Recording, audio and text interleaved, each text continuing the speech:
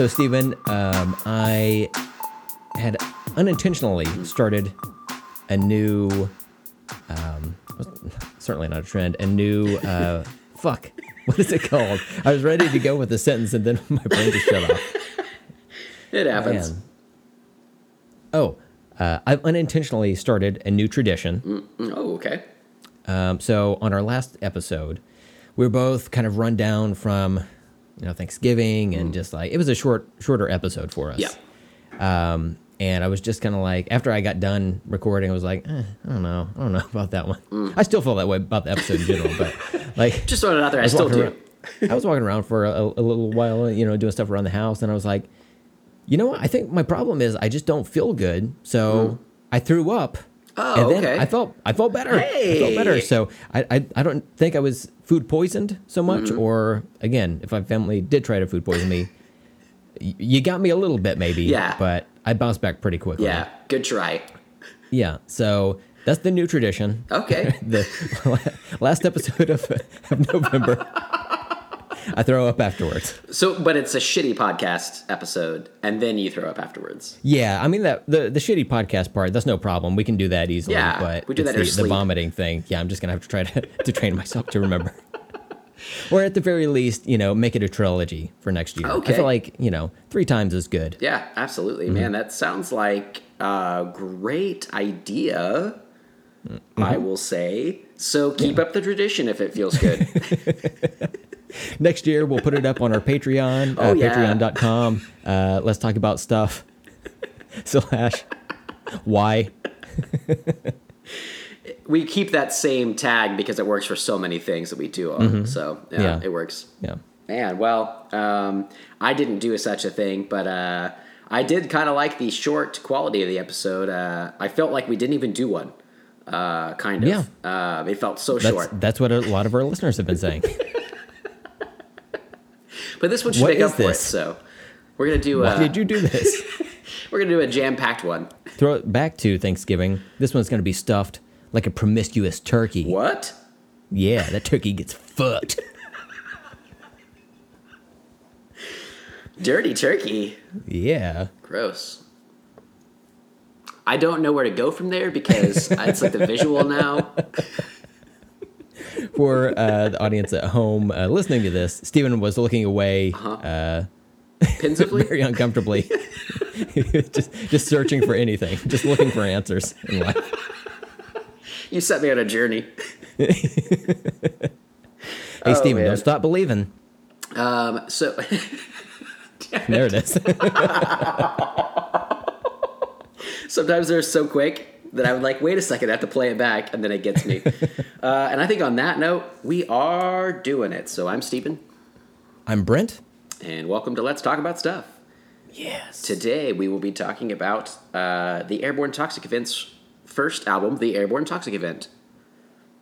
I don't like when they're where they came up with self-titled. that. I know. I don't know how to refer to that. Sometimes online they're like, their self-titled debut. And I'm like, yeah, but it has a title and it's called the same thing. So I say it twice. I don't know what to say, Brent. I think self-titled is often less words to say Sure. than some. Well, I don't know. Maybe that's not true. Are there a lot of like super wordy band names I where mean, that would this be one an is. issue? But I don't know. Yeah. But, That's true. that's why people call them Tate. Not Taint. No in. Tate. The Airborne Toxic Event. So this is my favorite band. Their debut album came out in 2008, and Brent actually suggested that we review it this year because it's the 10-year anniversary. We had mentioned it earlier this year, whatever I found out about that being the 10-year anniversary. But you had suggested actually kind of review the album, which is really fun. I hadn't listened to this album like straight through in a long time, and that's one thing. Like I don't know if you do that ever, but it's one thing that I've always like meant to do more of is like find a band or an album that I like and just listen to it, like sit down and like do nothing else. Like I always try to multitask and do all this other shit. Like if I put music on, I'm doing something else, Yeah. But I actually kind of sat down and like looked at the lyrics and like listened to all the music and like really kind of lived through it. It was really nice. So I'm glad you suggested it because I hadn't done that in a long time. So Yeah, we had discussed trying to do more music on this podcast because, first of all, we're great at it. Absolutely. Music appears to be a series of notes and possibly lyrics. I don't know. I'm still unsure. Yeah. Got the researcher on it. is very costly. So $10,000 an hour. What? Yeah. Damn. Yeah. For a podcast. So, he'll bill you, Steven. Oh, damn but, it. when you had mentioned this album came out 10 years ago, I was like, oh yeah, we should definitely do that for the 10-year anniversary, which was back in August. So naturally, we will do it in December. But hey, you know what? Same calendar year. There you still go. Counts. Still counts. 10 years, whatever. That's fine. It's still a big event, and I'm very glad to be doing it.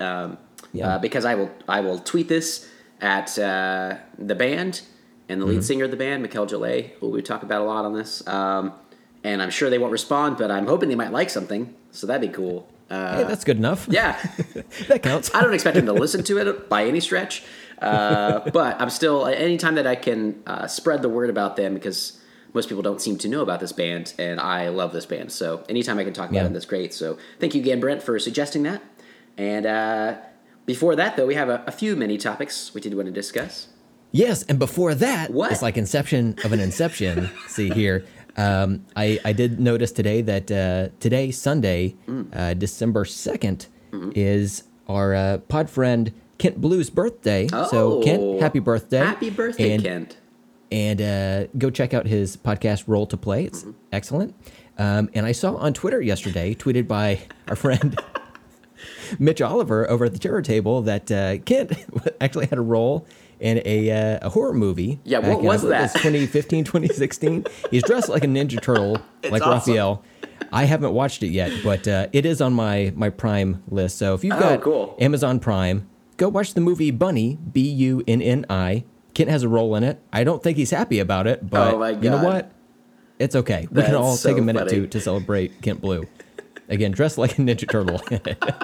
I could not believe what I was seeing when I saw it online, and immediately added it to my watch list on Prime. But yeah, happy birthday, Kent. Happy birthday, Kent. Enjoy that, I guess. Happy birthday. You might not like this thing that you were in, but I just told everybody to go check it out. That's so funny, though. Like, whoever posted that, I didn't know who that was from the Terror Table. Yeah.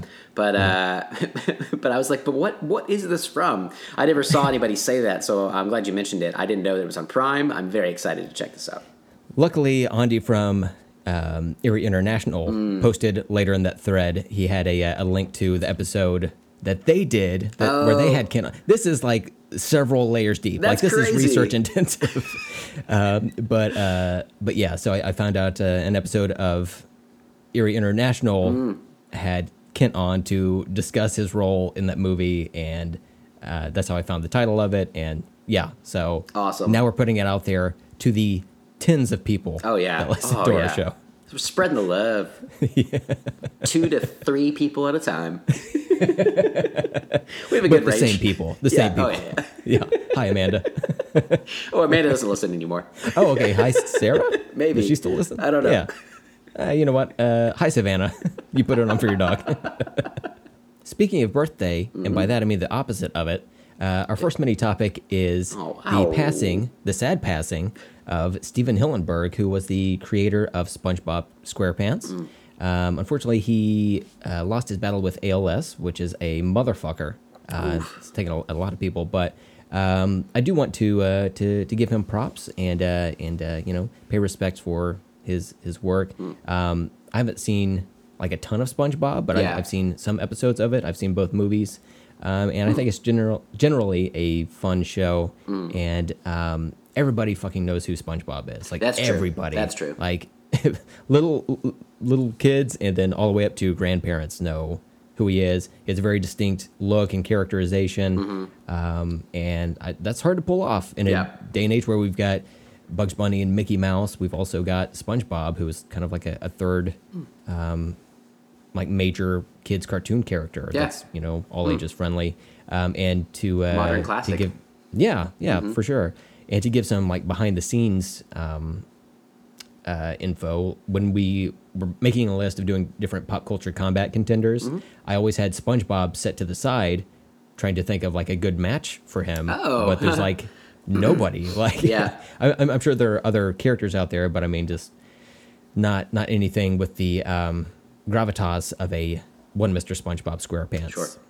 So yeah. So rest in peace, Steven Hillenburg. Yeah, I was wondering when you put this on here. I didn't know if it was like you basically just said the general gravitas of this pop culture icon, sort of that he created. Because I didn't know you never really talked about SpongeBob. I was never really a fan so much. Like I think I just missed the boat on that.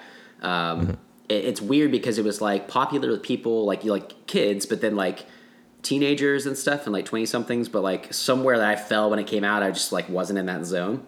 So I never really gravitated towards it, but I recognize it as like a cultural icon that people really do like it. It's just not like my thing. However, whenever he passed away the other day, someone posted on Reddit, and it didn't say SpongeBob for a while, so I didn't know who it was, but they talked about this guy who was a teacher, and he created like an animated like characters or like these cartoon characters. I'm not sure what he really did, if he made like a little cartoon, but like for his students to like teach them about the animals and stuff in the ocean or whatever, and then that morphed into SpongeBob like later on. Like he started as like a teaching project or something, and at first I was just like, that's just so cool. Like some teacher like used his like cartoon skills whatever to like teach kids. That's awesome. And then it's like, oh, this is like, he seemed like a really good guy. Like people that were talking about online, he just seemed like a really genuinely good guy. So so that kind of like struck me. I just had never really known much about him or that show. So but definitely rest in peace. As a interesting note, he was born in Lawton, Oklahoma. Really? And raised in Anaheim, California. But you know what? Oklahoma, we got this one. Yeah. I don't know why we don't talk about that more here. Like that should be a big thing. Like we have Garth Brooks and Vince Gill. Okay. What else you got? Yeah. Steven Hillenburg. Yeah. But yeah, all from everything I've heard, just a genuinely good guy. So he will be missed. So let's move on to the Avengers issue number 10/700. So this one's a big one. Not only in the like story wise, but also just a larger number of pages in this issue. Once again, can you describe to me how this would be, since I read this on Comixology, how this would be on like paper form? Would this actually be like a size bigger issue, or is it just more pages? No, it's physically the same like trim size. Okay. So it's just more pages in that issue. Okay. So bigger staples are used. Yeah, sweet. Yeah. Collectors really like the bigger staples. It really shows it off the spine. What size staples do you have in that? You'll hear that a lot at comic book conventions, comic book shops. You'll hear that a lot. That's a big thing I had to learn about with staples. Yeah. I've made my own comics in the past, and the reason I haven't been able to like package up a physical comic is because I'm saving my money to get those good staples, Platinum. Oh yeah, platinum staples, Piece Easies. If you're not using those, what are you even doing in the game? Yeah, just get out, Nope. Pretend like you're a movie by Jordan Peele. Jordan Peele. And get out. Oh man. I had the name Peele in my brain, but I could not think of the first one. I was just like, should I just say Key and Peele? Key and Peele minus the key. Yeah. No, his first name is Keyan. Like Keyan. Okay, cool. Yeah, Keyan. Key and Peele? Yeah. That's what it's a nickname. That's what I call Keyan Michael Peele. Yeah. I can't even remember his real name anymore because it's just Keyan now. Yeah. Yeah, exactly. All right. We got it. Nailed it. Okay. So Avengers issue 7. So this is written by Jason Aaron with art by David Marquez and Justin Ponser, with Corey Pettit as the letterer. And I forgot to I forgot to mention the credits on the last issue. They all worked on the previous issue, number 9 as well. But in addition to that crew, we've also got Ed McGuinness, we've got Fraser Irving, Adam Kubert, and Andrea Sorrentino as guest artists. And then colorists are, Eric Archaniga. Fraser Irving does colors as well, Matthew Wilson, and Giada Marchisio. That sounds pretty good. So, yeah. Are you Italian? Just a little bit, Stephen. Nope, it went bad. I still liked it. I did. So, So. Again, we won't go beat by beat for this, but in the previous issues, we've had the threat of Atlantis and Namor attacking, and this issue resolves that in a big way, where the Avengers take on Namor and his, was it the Defenders of the Deep? But the Avengers have some help in a way. Yep. And then there are there's a big battle with various teams, and then essentially some after credit scenes for this book. And one thing I'll mention is when the this series first started, it was announced that there is going to be an eight person Avengers team with the eighth chair essentially being a rotating slot. And in the first arc, we had Doctor Strange there. We saw him a little bit in, I think it was issue 8, where he was doing some, he was like studying She-Hulk, and then he was like, okay, gotta go, bye. Yeah. And then he fucked off. So for this issue, it's really just the main 7 that are taking on Namor's Defenders of the Deep. But we have a sense of who's going to fill the 8th spot at the end of this issue, but we'll save that for a little bit later. Now, this issue does begin by introducing the some Russian heroes, and it has the possibly the greatest number 2 page of all time. Dude, it's awesome. when I saw this, so I read Comixology, where it zooms in on each panel. So this is Guided technically view. Yeah.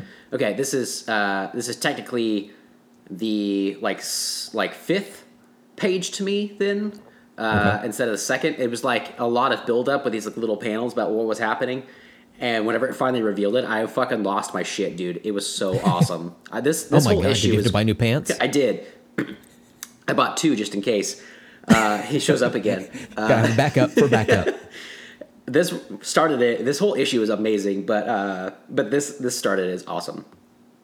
Yes, yeah. I'm trying to remember their name, their like team name, like the Red Guard or something like that. Winter Guard. Winter Guard. Yeah. There you go.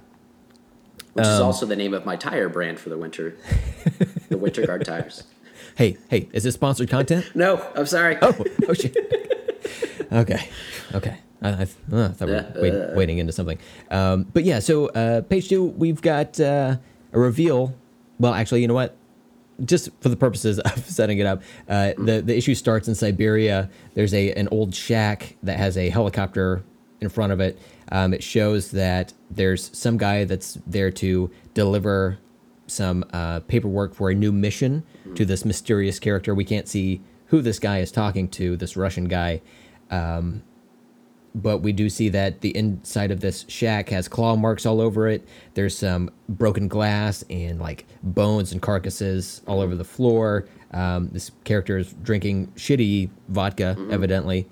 And through the conversation, we can piece together that whoever has been set up in the shack has killed several of its own handlers. And then that's when we turn the page and we get a full page, what we call a splash page, of a character that is just an anthropomorphic grizzly bear called Major Mikhail Ursus, a.k.a. Ursa Major. It's awesome. It's incredible. What more do you need to say? This issue is an 11 out of 10. Moving on. He's just holding a bottle of vodka and a shot glass of vodka. It's awesome. It's such a tiny shot glass. It is on his claws. It was such a good reveal. I didn't see it coming. I didn't know it was going to happen. I didn't think it'd be a fucking like straight up bear though. It was awesome. Yeah, they went for it. Yeah. The Winter Guard is a like an actual team in Marvel Comics, but we don't see them too often. Okay, I was wondering. It's cool though. I like the juxtaposition of the like as they go through it, they become like straight opposites of the like current Avengers. Basically, they all have like similar powers. Because there's like there's what do they call them? There's like the Iron Man one, but it's like the Russian the Iron Crimson Man. Dynamo. Yeah, the Crimson Dynamo. Yeah. And they even say it's like the Russian Iron Man or whatever at some point. So it's like funny, but like it's cool to see them kind of fight and stuff later on that way. So yeah, we also see some of the other Winter Guard characters. They're essentially trying to get the team back together to take down Namor. And that's when we get to the scene where in the South Pacific, Namor is attacking this. Let's see, what do they call it? Some type of I don't know, like sea life study program. Yeah, biosphere thing. Yeah. And it's not anything that they're doing to, like, they're literally just like studying sea life or whatever. And how dare Namor's Namor he's taking all of his frustrations out on this place. And then we get another reveal of yet another anthropomorphized character.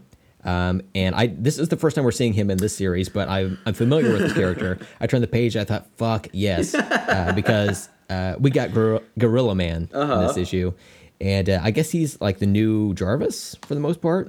He says he's not a butler, but I mean, it seems like he's going to be the one sending them on missions and whatnot. Yeah. But yeah, it's very excited to see him. Are you familiar with Gorilla Man?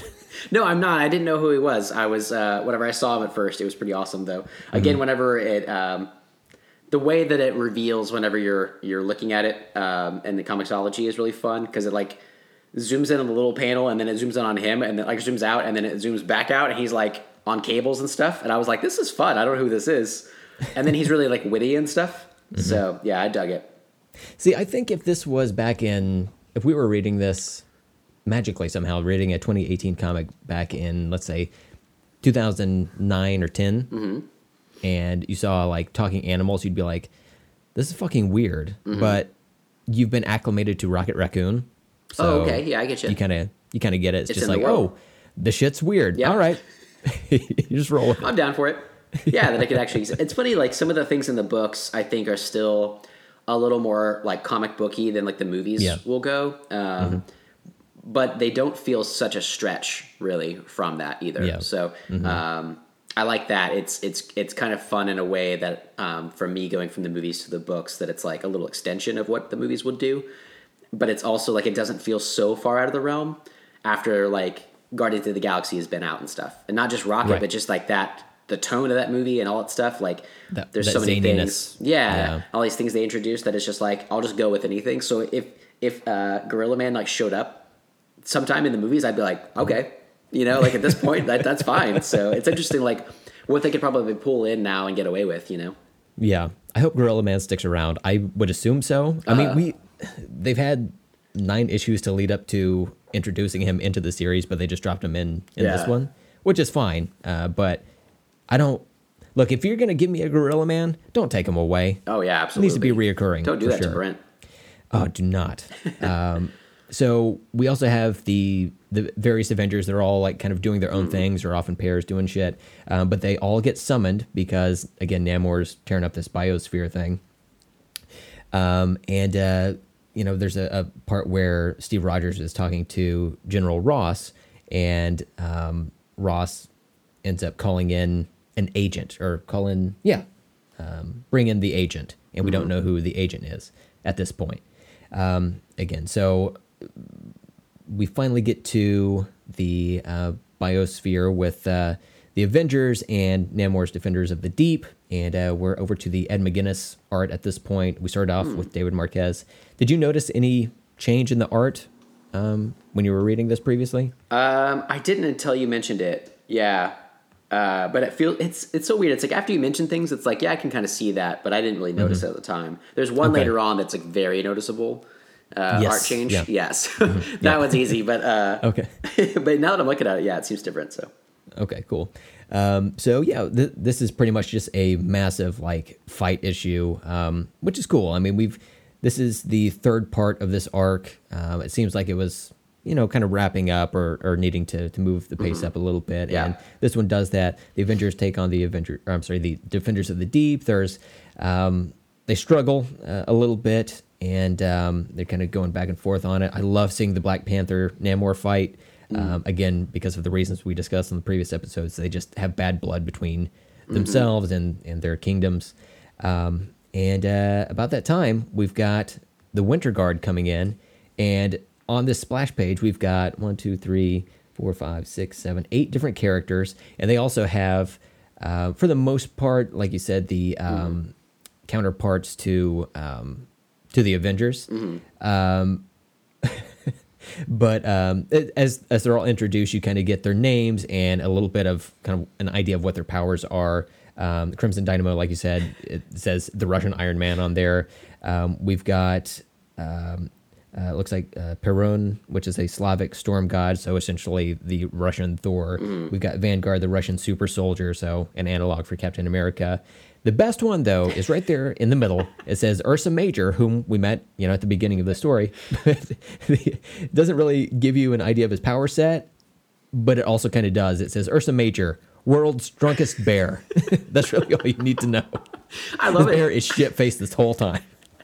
I love it because it totally works. It's like a bear by itself is already terrifying. You don't really need to give it superpowers, but he's just anthropomorphized. So it's like, oh, he can he thinks he can talk like a human, but then also he's fucking hammered. So imagine just a bear hammered, and it's like, yeah, that sounds fucking terrifying. Do you ever see interviews with actors where they're talking to like a late night host or maybe like James Lipton or whatever, and they always talk about the actor's secret. Like, here's the thing the actor knows about the character they're playing that no one else knows. Or the major secret is, hey, I am fucked up right now. He just assumes when he sees two people, just lash out at both of them. He's got big arms, huge claws. He'll probably kill everybody. Just like, fuck it, doesn't matter. It's fine. He doesn't seem to care. Also, as we were leading into that, and you were like, like an actor, I was like, my immediate thought was Gary Busey. Like Ursa Major's breaking down acronyms for everything. Oh my God. Major must annihilate jerks or Robitussin. What? All right. Oh man, good dialogue too. Yeah. Oof. All right. So yeah, we've got the Defenders of the Deep. We've got the Avengers. Now we've got the Winter Guard. They're all scrapping together, and the Winter Guard is essentially taking over and fighting the Defenders of the Deep characters, and kind of making short work of them. The Avengers are maybe helping a little bit, but not really doing a whole lot. There's a Red Widow character who is just hiding off up in the rafters of this place, kind of keeping things on track, or maybe planning a strategy or whatever, as far as we're aware. But Namor gets punched right in the mush by two different gods from the Winter Guard side, and the Winter Guard is turning out to be a pretty effective team here. Now, when I mentioned earlier that Steve Rogers was talking to General Ross, the main conversation they were having is that by the Black Panther being the new chairman of the Avengers, that essentially puts Wakanda more closely in charge of the Avengers team, or at least making the Avengers more worldly instead of United States focused. Yeah. And that was something that General Ross was concerned about. Normally it's the Avengers have worked with the government, or at least been on the side of the United States specifically. They've taken on global threats or cosmic threats before, but it's U.S. has been more comfortable, having them on their, having a closer association. I guess when you have the leader of the Avengers be a guy with the word America in its title, they felt more comfortable. But that's not the case. So now we see the Russian team here. They're kicking ass, taking names pretty easily from what we can tell. We've got a drunk bear. Yep. Who knows no bounds. And so it seems like Russia has their stuff in order in a way. So as we're going through, like different characters and stuff, dynamics and whatnot. And even though we kind of just know the surface level of these characters, there's enough like analogs there where we can kind of piece together, oh, this character is probably like this. Like, the super soldier on the Russian side he has a circular shield and everything. We kind of get his deal. He's got a star, but like not like Captain America's star, really. Yeah. A Russian star, you could say. I don't know. Yeah. But so we've got the fight wrapping up, and Namor, he punches two of his like fish characters or his cohorts right in the guts and murders them, and then he pisses right off. After all this, the Winter Guard and the Avengers are facing off, and there's a really cool like shot of them, like the Avengers on the left side, the Winter Guard on the right, and yeah, you can kind of see how each of the characters stack up. It's not necessarily a 1-to-1 for some of these, but pretty close. And the Winter Guard takes off, and they head back to Mother Russia to fight the Moose and Squirrel.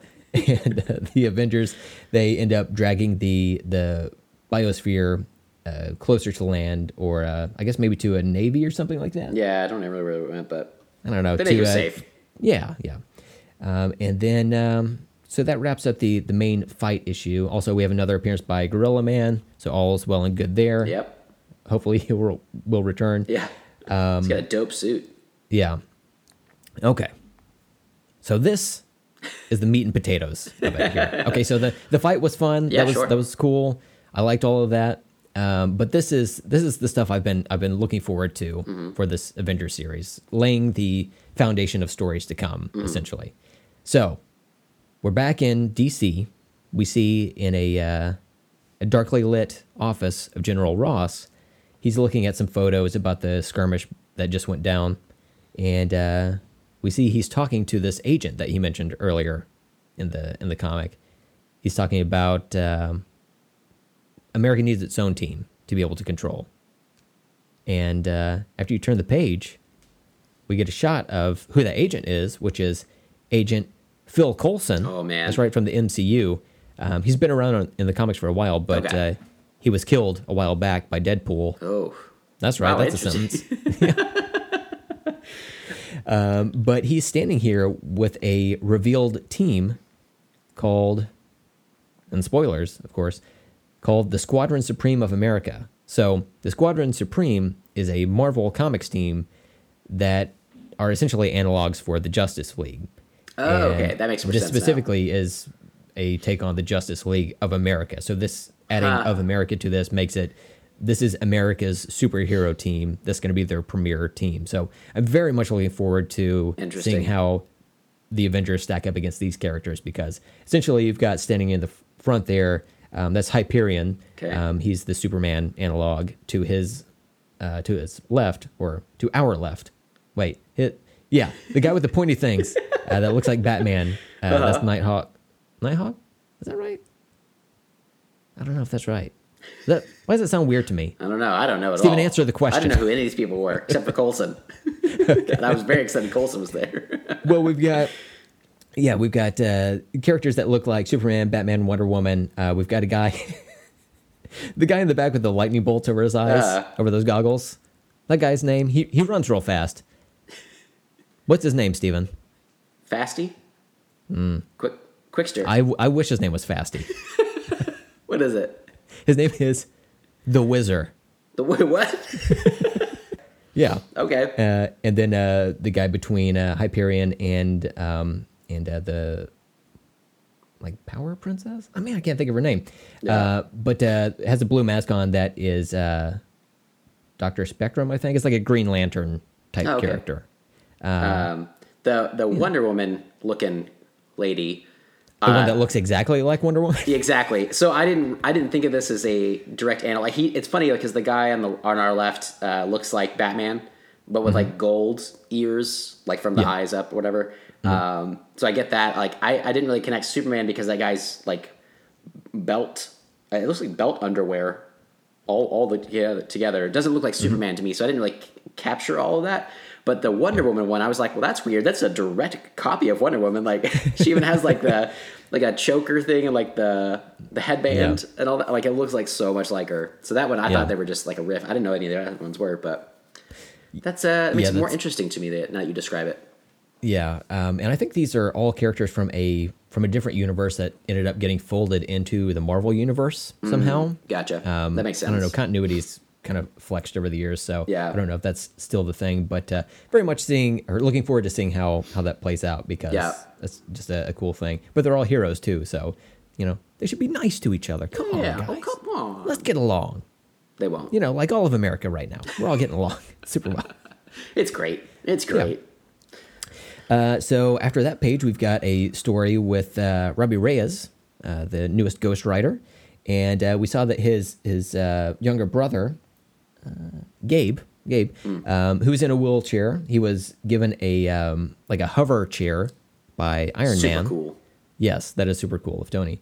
And I call him Tony. So was this the noticeable art change? Yeah. Okay. I was like, what is happening? This is the weirdest comic book art I've ever seen. Yeah, that's Fraser Irving. Yeah, he does all of the line and color art here. Yeah. And like I don't like along, I don't like the first page where it shows like Robbie and Gabe. When it goes to showing Odin and everything. Yes. Odin shows up. It looks so fucking cool. Like this is so inventive and different. And it's really kind of the way that the story plays out and like what they're doing basically kind of works for it. But it was extremely jarring to me at first. I did not know what was happening. Totally different. See, the two beginning artists, David Marquez and Ed McGuinness, to me, they have a different style, but kind of generally like superhero-esque. Yeah. This is, more painterly, more... Yeah. It's all digital here. But yeah, so Odin shows up. He sees this new Ghost Rider, comes back to take his vengeance, and Robbie was actually able to handle his own here. And my favorite part of this whole thing is like they both just like get so heated, and like Robbie's trying to defend himself. It's like, hey, this was a different guy that you knew. This was so long ago. I'm a totally different guy. And Odin, finally calms down, and they sit there and drink. I don't know if it's a beer or what, but he gives him coffee. Coffee, that's what it is. Because he's like, this coffee, what is this? Yeah. So they're, kind of chit-chatting and whatnot, and Odin mentions, kind of the history of what happened, and essentially blames himself for, the Celestials and all of that stuff. So it's different to see Odin so humble. I think the MCU version, like the movie version of Odin, is more understanding, but the comic book version of Odin, at least over the past 10, 15 years or so, is pretty much like a hard ass. Like, that makes sense. He doesn't listen to Thor, first of all, because that's his son. What does he fucking know? And he's just like super stubborn, doesn't take any new information. So this is it was interesting to read. I liked it quite a bit. And then Ghost Rider takes Odin for a ride in his car, and Odin's like, this isn't fast. And it is, though. Yeah. We all know it is. Yeah. Now, we have another art change here. We've got Adam Kubert drawing a story that had to be maddening for you to read, I would imagine. It's so weird, yeah. So this is what I was wondering if the issue is supposed to actually be big or not, but I think it's because you like turn it. Yes. So it just becomes, I don't know, yeah. Yeah, so these are essentially double page spreads. So like the left side would be it's kind of like a Playboy, because it's like you turn it sideways and like it's like let it flow out so you can see the giant celestials, So I was reading this on Comixology as well. I was reading it on my computer here, and I got to this page, and the way this is laid out, and we'll post this to our Twitter and Instagram so people can see how maddening this would be. Yeah. But it starts off with things reading normally, and then the panels slowly turn, as do the word balloons. So you have to like read it with your head crooked over to the left. But I finally just broke out my phone, pulled it up on my phone, and just like set my phone flat, and just like turned it how I needed it to, and zoomed in. But essentially, we've got Loki, who was taken by the Celestials in issue, I think it was the beginning of issue 8 to wrap up issue 6, and so we see that Loki's been taken here and is having to defend himself against the Celestials and their decisioning, and there's a surprise character that shows up, which is Wolverine, freshly back from the dead. Oh my god. And this goes back to that Marvel Legacy issue we talked about a while back. We can find out here that he's got like the Phoenix Force powers. Oh my god. I was we get so a preview excited. of like that's cool, right? Yes. We get a preview of some like different like imagery. Like there's a splash page of all these different things that we can see in the like Marvel Universe's future. We've got Hyperion smashing Captain America's shield. We've got the Man-Thing with Thor's hammer, which is great. Okay. We've got a Samurai Punisher. We've got Namor again being pissed off. We've got Moon Knight down there with an army of zombies. And of course, we've got Ursa Major, or perhaps just a regular bear. Oh, yeah. Who That'd knows? be kind of random if they added that, but all right. Yeah. And then, there's up in the right corner. That's what's his face from the canceled Netflix show. Oh, Iron Fist. Yeah. Yeah. Oh, by the way, rest in peace, Daredevil as well. Seriously, I Got forgot. canceled. Oh my god! I think they're moving to Disney Channel. I think whatever so. it is. Disney Channel It's proper. Disney. It's not Disney Plus. They were going to call it that or something. What is it called? They're Yes, streaming. Disney Plus. Yeah, Disney Plus. Is that what it is? Okay. it was streaming Disney things. Play. We thought, and then Oh, yeah, Disney, yeah. Disney Plus. Gotcha. Right now, an all-new DuckTales, followed by Daredevil. Wow. You should do that on the podcast all the time to like say what we're about to do. That sounded great. This was an infuriating part of the book to read though as well because of the changing direction. Yeah. It was really weird, but holy shit, whenever it showed Wolverine, I was like, what the fuck? And then he started like lighting up and I was like, what's happening? I didn't know what was going on. And then somebody even said like, I think it's like Loki's like, there's a Phoenix Wolverine. And I was like, there's a Phoenix Wolverine? This book is crazy. It is. And then after that, we could see that Loki and Wolverine are going to team up and they're going to go do something. I don't remember what it was. Like get the Infinity Stones, maybe. I'm not sure. I know there's I don't know. a mini series coming up that has Logan and Loki in it. Oh, fun. The Two Lows. It's with Two Lows. That's Two Lows. That's their That's your couple rap name. Oh yeah. So they're flying off on an asteroid to go do that. And then at the end of that page, we see the Wasp has been tasked with going to track down a character. She's supposed to do some recon, essentially, but that's not her style. And we have another art change. This is Andrea Sorrentino. Another big contrast here. It works So for we this one, have I her- think. Yeah. Do what? I think it works for like it's in like Romania and the region once known as Transylvania. And it's Blah, cool. blah, blah. It's a cool look for the like that area. Yep. Yeah. So we've got her flying through this, through Romania. She is being tracked by all these bats. She has to fly in this really cool sequence. We can see her like flying through all these zombies' hands and avoiding all of those. She gets to the chamber where there's characters being held, and whoever she's talking to on the other end says, "You're just doing recon. Come back and let us know." She's like, "That's not my style. I'm going to free this person." We turn the page, and last page of the issue, she's there to get the 8th character of the Avengers team going forward, I would imagine. That's right. Because she's in Romania, a.k.a. Transylvania, she goes and gets Count Chocula. What? No one saw it Yeah. coming but Brent. Look, we've been talking about this. We've manifested this into reality. There you This go. is happening. No, she's there to get Blade. Oh my god.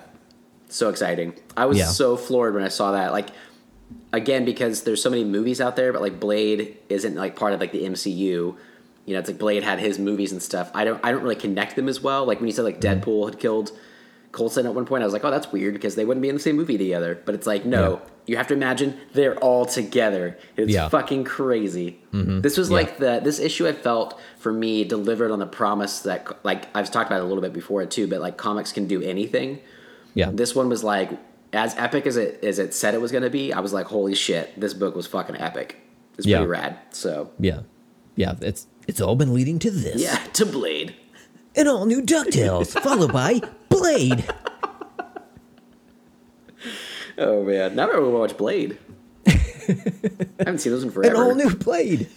So we've got Blade. He's going to be on the Avengers team. And this is funny because way back in like 2005, 2006, when Brian Michael Bendis was taking over the Avengers and they were starting the new Avengers team with, you've got Cap and Iron Man, but you also have Spider-Man and Wolverine, kind of like the big hits of Marvel all on the same team there. One of the characters he had mentioned about wanting to bring in as one of the on the Avengers squad is Blade, And so for a long time, I was waiting for Blade to be part of the team. Yeah. I'm like, I'm ready. Let's go. There's even a mystery character called Ronan that was introduced who wore this like, not quite samurai armor, but something similar to that. He had these swords, you know, he was dressed all in black.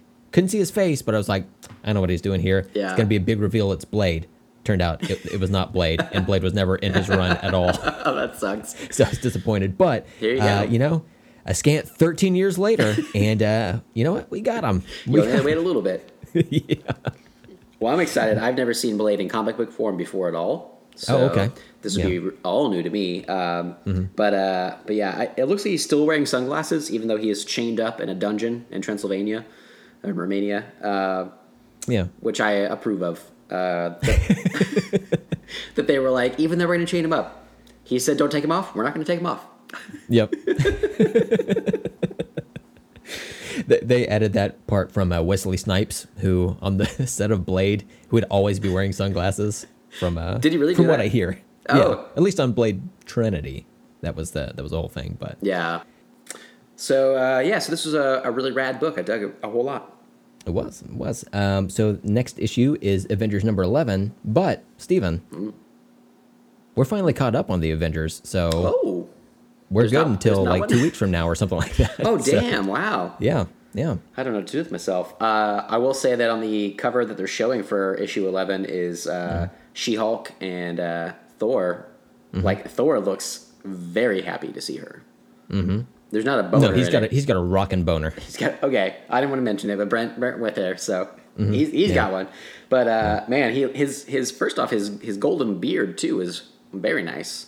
It is, yeah. But yeah, he's got a big old smile looking at She-Hulk's eyes. So grabbing her bicep. His hand barely even fits around a portion of her bicep. That's true. That's true. Crazy, You know, sexy. there's somebody for everyone. Yeah, you know? hey, damn straight, man.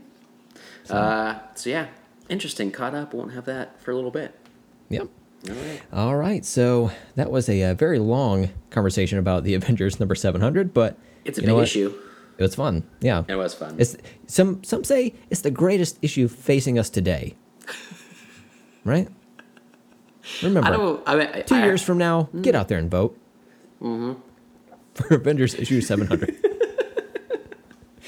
This is the first time in mankind's history where a comic book has been voted in as a president of the United States of America. I don't know that this would do a whole lot of good for us, but at this point, it might. It couldn't do worse. Yep, there you go. All right. All right, so do you want to move on to our main topic today? Yes, for sure. I'm very much looking forward to discussing this with you. Yeah. I have no history with the airborne toxic event other than discussing it with you on the podcast because we don't talk outside of the podcast. No, So I'm sure you that's the are. only time. Who are you?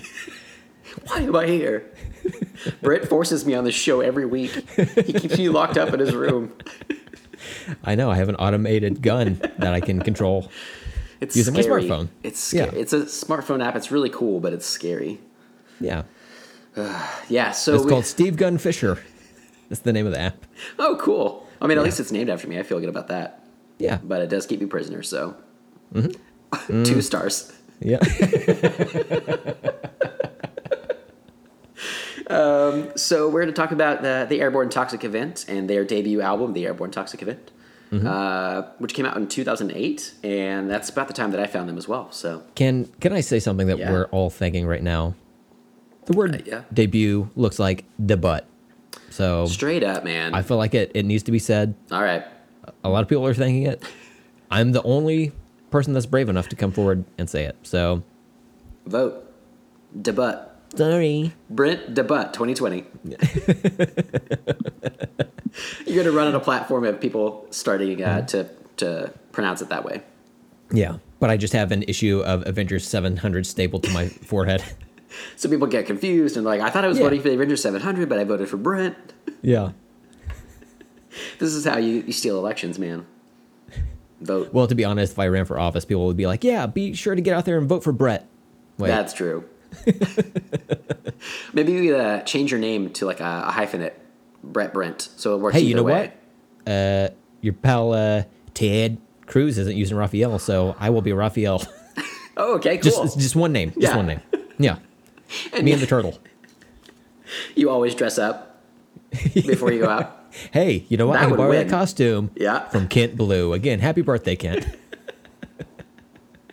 All right, so I'm going to go through the band members first off to lay it out. So we first have Mikel Joulet on vocals, guitar, and keyboards, and he pretty much writes all of the songs as well. I'm sure that there are some that they've co-written and stuff, but for the most part.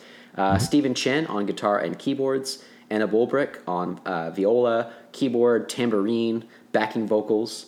I'll also mention she has another band that she came out with like a year or two ago called The Bulls. That they only have like a 4 or 5 song EP, but it's pretty good. Which is the catalyst for us even discussing Michael Jordan on this podcast. That's right. You might want to listen to the outtakes for that whole thing. But, Oh, that's funny. Yeah. There you go. That's good. That's a little glimpse into our psyche of how we A little got nugget, there. yeah. But yeah, check them out too. They have some really good songs. Darren Taylor on the drums, and then their current bassist is Adrian Rodriguez, who does electric bass and backing vocals. Their former bassist up until 2014 was Noah Harmon. So the bassist on this album and their first 3, I guess, was Noah Harmon, and he played like upright bass as well. They all. That's cool. I mentioned I love a good upright bass. Ooh, So yeah. awesome. He's really good at it. Some of their videos feature him on that as well. And they all kind of switch around. That's what I love. There's a show that I was at, I believe. There's so many like YouTube videos too of their shows, which is nice. But Yeah. I think it was one that we were at that they were Stephen Chen, Mikel Joulet, and Anna Bulbrick. She was like on piano, and she has like synthesizers and stuff.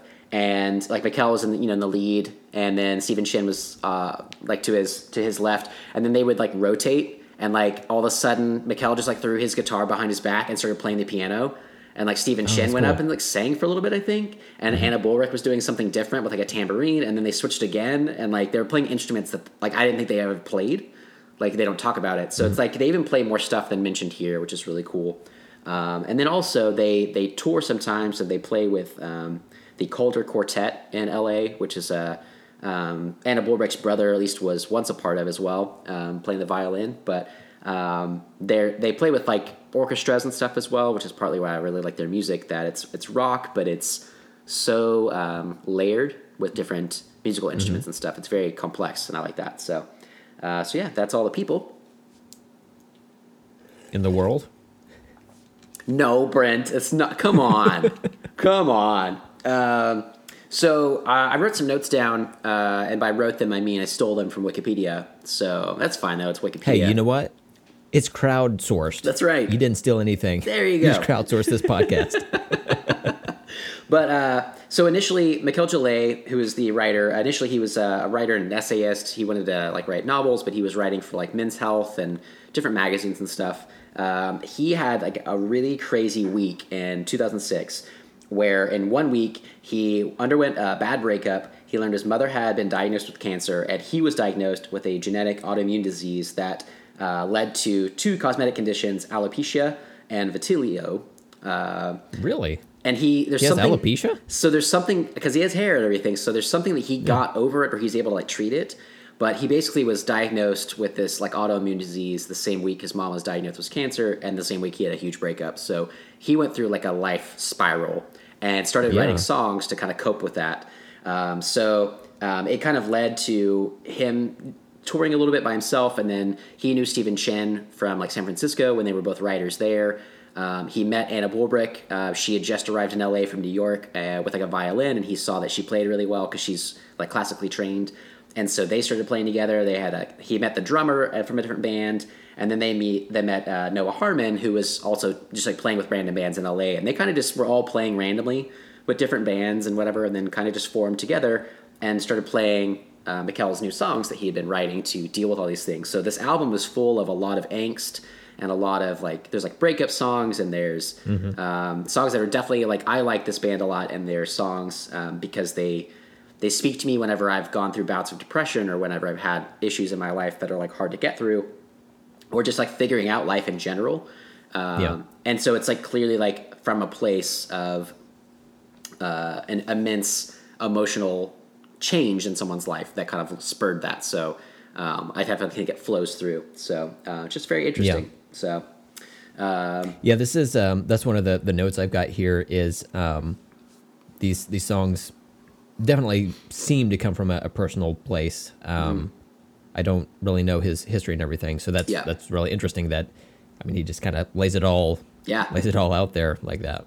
You can't always, like, sometimes I was, listening to these songs again and reading the lyrics, and sometimes it's like I don't really know what all he's meaning or like what the exact situation that led into this song, but it's like that's what's so great about it. It's almost a little, it's like specific but a little vague, so you can apply it to different points in life. Or like sometimes like I'll cherry pick different lyrics or like sets of lyrics and be like, oh, okay, this really made sense, and then like this other part, like, well, clearly he was going through something I'm not going through, but man, this song really helped me because of the feeling of it and then these things, some of these lyrics. So it's interesting to, like, I would be interested to go and get more of an idea of some of these songs and like what they're meaning. But either way, like I was like, I didn't even always know the lyrics, but there's something that's spoken to me about the song for years. It's always gotten me through something or whatever. So there's something there to me that's just deeper than the lyrics even, which I love. So But the band's name comes from a novel called White Noise that I actually recently bought. Why the noise got to be white, Steven? Anyway, so it's by... I'm just going to sidestep the racial question. Because if it were brown noise, it'd be a fart? Huh? I see. I read between the lines. You're on notice. Oh, fuck. It's a novel by Dom DeLeo, and he describes, it's about like a guy and his wife and their kids in middle America, and it's like, I haven't actually read it yet, I've just bought it recently, but it's kind of about our lives and the white noise engulfing us, radio transmissions, sirens, microwaves, TV murmurings, and then there's also like a lethal black chemical cloud that's unleashed in a refinery accident, and he calls it an airborne toxic event. And so that's where they got the name. So the whole novel is also kind of about not just this literal airborne toxic event that really happened in the book, but the idea of like our society and how we let TV and the internet control us and stuff and different things. So it's kind of plays into some of the themes in the albums as well. Further from this one as also, like they have an album, one of their newer ones from 2015 was called Dope Machines. And that's about how all of our machines are awesome. They're dope, but they're also like dope. They're like addictive and maybe bad for you and stuff. So and turn you into a dope. There you go. See, you get it, Brent. You get it. There's 3 different layers. But So what else? As we're recording this podcast on machines. Yeah, I mean, there you go. And it's like this, that's the thing, it's like the love But it's okay if we do it. Yeah. Well, it's like, I follow Mikel Gillet on Twitter, and he's very, like, politically active on there and stuff. He is very, like, Twitter is as much as I love it, I fucking hate it. Like, it's bad for me, but I'm addicted to it, for sure. And he is too, but he recognizes it in his songs that some of these things are bad for us, and that kind of helps me wade through those same issues that I think about, of these... Yeah. Certain things, Twitter being a good example, is good for me in my life, or whatever. So, I'll have some more things kind of about the album a little bit later and how it was reviewed and everything as we go through. But did you just want to start going through some of the songs? Sure. Yeah, let's go for it. I've got some notes. Now, is this? So I found it on iTunes. Is it 13 tracks? So the original album was 10. And anywhere I find it now, they have like bonus tracks. I think on Spotify that I'm listening to it on, it has 13 or so as well. Okay. But I usually go through Innocence is the actual ending of the album. Which is track 10. And then I know the winning side pretty well from this album. Like I think I had as a bonus it ends track. on Innocence? Yeah. Wow. Okay. All right. Sorry. So no spoilers. We can talk about more of them because there's some interesting songs on there. But I don't know like some of the other ones as well because I didn't have them on my album initially. Yeah, so I saw that specifically. I saw that the girls in their summer dresses, track 13, was listed as a bonus track from what I could tell. I didn't know about the other ones, but yeah. If you want, we can go track by track here. Cool. And. Yeah. So first off, we have Wishing Well.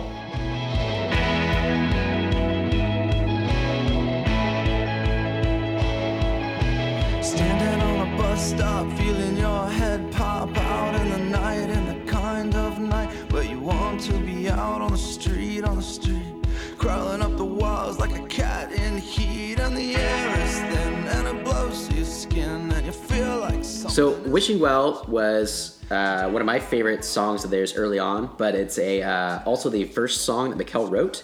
He wrote it over like 6 months. He was dealing with that issue that week and everything he was dealing with. I think even more stuff happened. He was trying to write for articles and stuff, and it wasn't working out, and then or he wasn't getting enough, and then he wrote this song, and lyrically, this is one of my very favorites of theirs.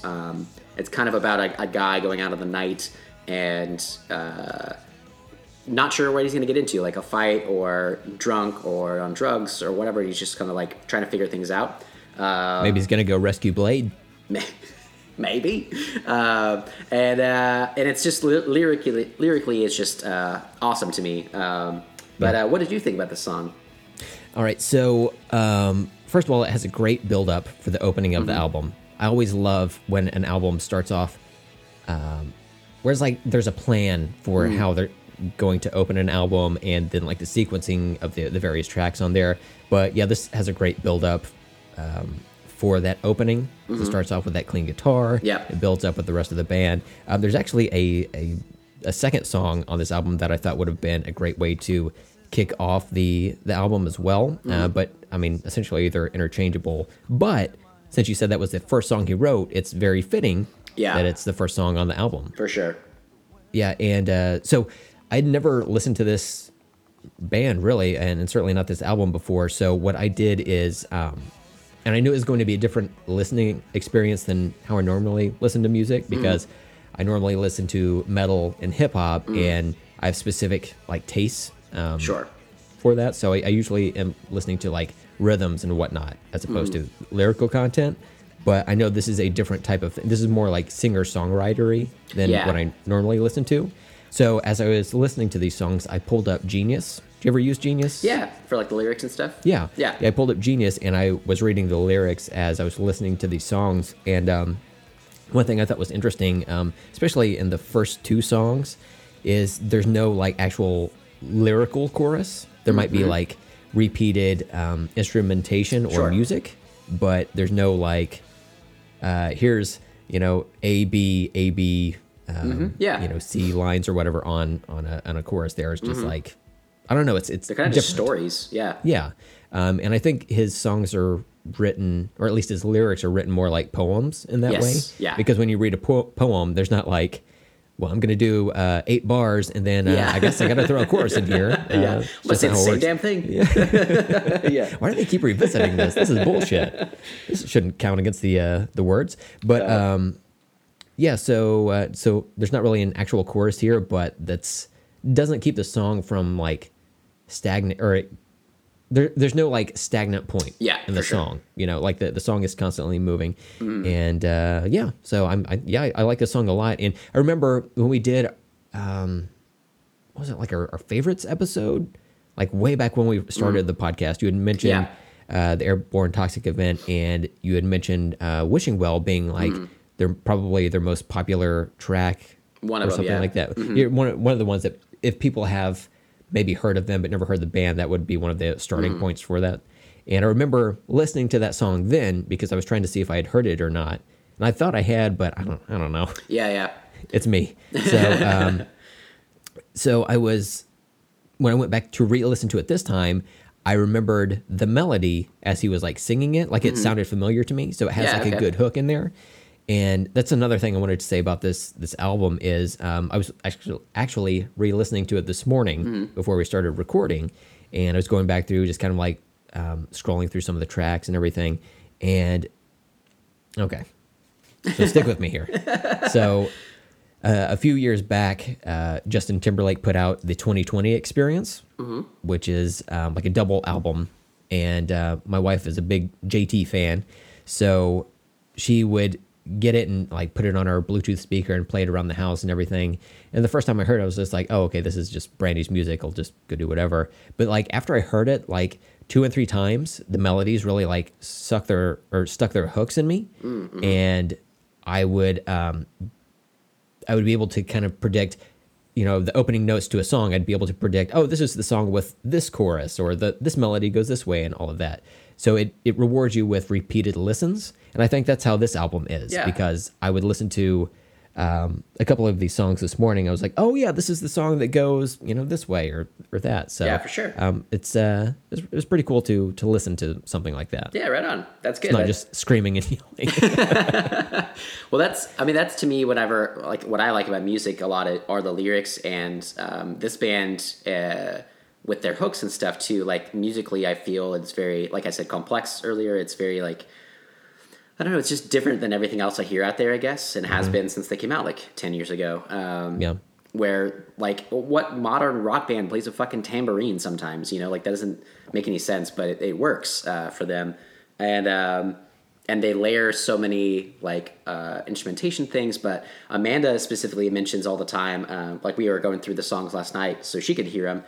And she was like, I don't know this one. And then she'd be like, oh my God, yes, I love this song, like over and over again. And these little hooks and stuff, like the guitars she kept mentioning in the beginning of the songs. And some of them are just so inventive and fun. And it just really highlights a lot of the things that I like about them. There's the lyrics are great, but it's like if the music sucked, that would not matter, But the music's awesome, but it's like the lyrics suck to be like, well, fine, it's good music though. But it's like, man, it's all there. It's great. Be the Limp Bizkit effect, is what that's legally called. Yeah. I didn't know. That makes sense. That makes sense. Yeah. But yeah, it's just so cool. I'm like, I don't have any that I want to read necessarily out right now, but I might on some of the songs mention some of the lyrics, but as I just read through them, like they're just so awesome to me. There's so many parts of this song in particular that I've read before and just been like, man, that's how I feel right now. Where I'm just like kind of feel lost or whatever. And it's really like worked through some issues, kind of hearing someone else go through those same issues. So it's been nice. But they're just, this song in particular, I think it was his first song that he had really written. That's why it took him so long, and he really wanted to get it right. And this one, out of all of them, I think it's just like so fucking sharp lyrically that it's every different, I don't know the music terms, like stanza or whatever, like every different like section is just like, oh, that one's really good, that one's fucking really good. And like you mentioned, there's no chorus, but it doesn't need it. This song's very like it propels itself to the end constantly. It's always pushing towards this like end of the night or whatever. Really good song. Love that one. One thing I'll note is the lyrics on this, as far as like singing the lyrics, like he's just like rapid fire. Like there's no like, he sings like a line of the song, then there's a break, and then he sings the next line, and it's just like boom, boom, boom, boom, boom, boom, boom, which is funny because that's something that I pick up on because I listen to metal where they do that, and same thing in hip hop where they do that as well. Yeah, right so there's some connective tissue there. So there you I thought that was cool. Should we move on to song number 2? Yeah, Yeah. No. Papillon? Papillon? Papillon? Purple Pills by D12. Papillon, I think is how to say. All dressed up, no place to run, no car, no girl, no pills, no fun, nothing to do in this empty room. I gotta get my head together soon. So Papillon? Yeah, Papillon.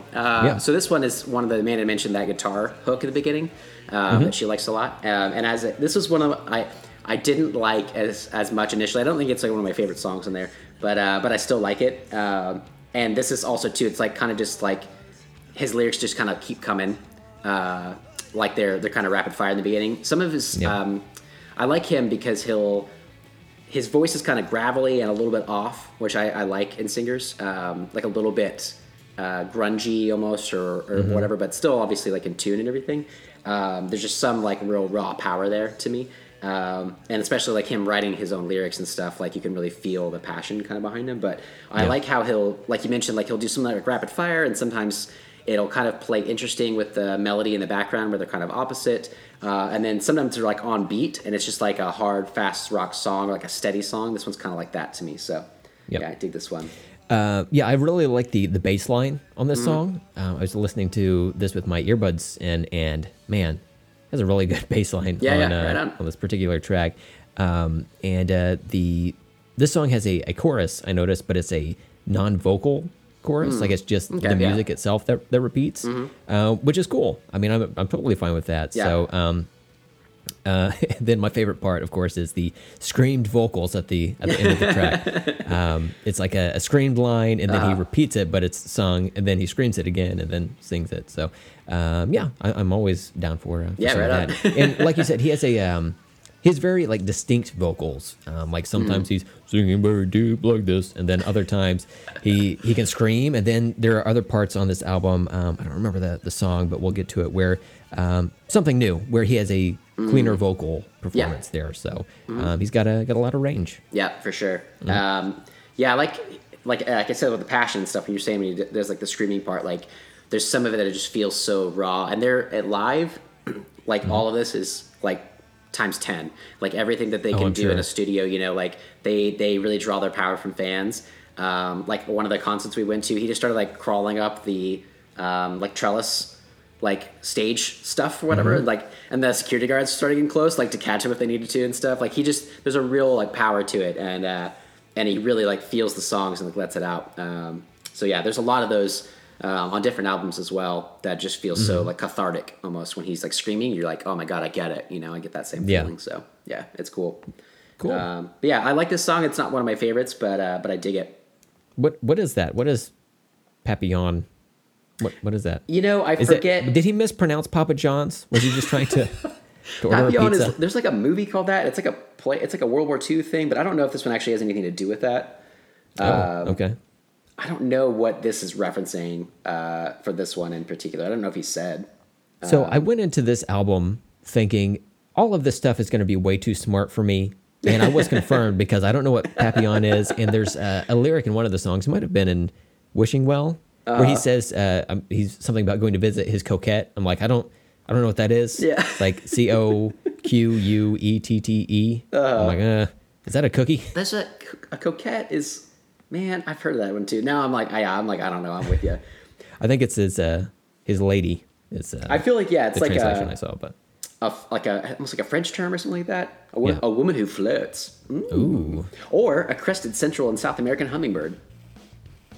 So it's probably that one. probably that one. That one Probably makes that sense. Lyrically, like makes contextually, it's probably about that one. So the next song is Gasoline.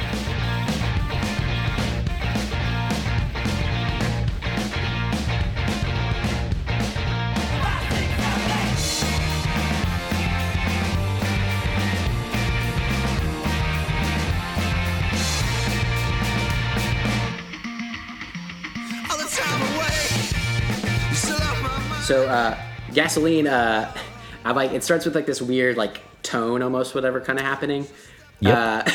And when it starts like kicking in though with the drums and the guitar, it's like just a good hook again. And then he says like 5, 6, 7, 8, and just fucking goes for it. Yeah. The song is so like rock. This one's fun. I like this one a lot. So yeah, that was my note for this one. Is the weird noise at the beginning sets the tempo, and I love that. Yeah, cool. Absolutely love it. I would like back it up and listen to it like 2 or 3 times just because awesome. it's just so cool. Back when I was in a band, I don't know if I've ever brought it up on the show. I guess I should mention it more often, but You guys are big and chilly, right? yeah, I am. We're TLC. I am chilly, and Did you have a left eye? In the rest group? in peace, rest in power. But yeah, so the band I was in, I would start, some of the songs off with different samples. Sometimes they were vocal samples or whatever, but sometimes I would start them off with samples of things I would distort and make into rhythms or whatever. Yeah. And that's what it reminds me of. Oh, cool, yeah. I don't know how that sound is made, if that's something they made in the studio and are able to do live or whatever. But I always am on the lookout for stuff like that. It's just an extra layer. It makes the song more unique and more personalized to that particular band. All right, so I talked about myself quite a bit for number 3 there, Gasoline. One other thing I wanted to mention is there's actually a chorus, a lyrical chorus on Gasoline. There's some slight variations between the first and second chorus, but otherwise it's there. It only took us 3 songs, but we got to a traditional song structure in that way. They're not traditional, man. Yeah, doing their own thing. Absolutely. But yeah, I like this song a lot. I actually heard it recently when we were rewatching an episode of Greek. on Freeform. It's at one of the KT parties, one of the frat parties. And every time I hear that, like those guitar licks coming on, whatever, I'm like, oh, that's Airborne. And then it's a good song for that era though, because that's when that show came out and everything. So it makes sense. Yeah. I think they've actually been on a few episodes of that show. A few like songs of theirs have. So. Oh, okay. But yeah, I like this one a lot. It's fun. There's not a lot. I don't have a lot to say about it necessarily, but it's like one of their harder rocking ones that I dig. So, yeah. I'd say if you like the song "Gasoline" by Airborne Toxic Event, I'd say it pairs nicely with "Fuel" by Metallica. Oh, Yeah. swirl those around in your glass. Sniff it, then listen. But yeah, anything else you had for that one? No, we can move on to number 4. Excellent. So the next track is "Happiness is Overrated." Because losing you was something I always did so well. I guess I just can't tell anymore.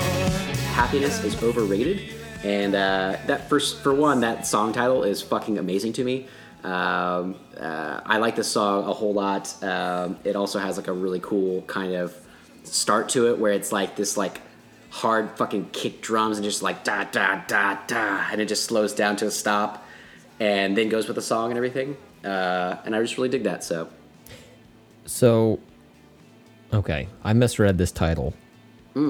I read it as penis is overrated. So That's true too. yeah. Yeah. Well, Oh well. I guess like all of my notes are about I that. guess I've got 15 pages worth of notes on here. Well, I guess I'll have to scrap all of this. Oh damn. All right.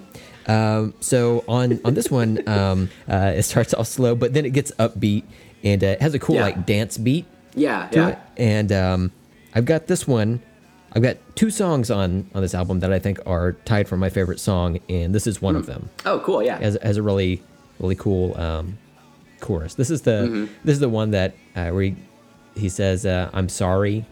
I really Is that- lost is my that- head. Yes, yeah. I like it's that a lot. fucking great. Yeah.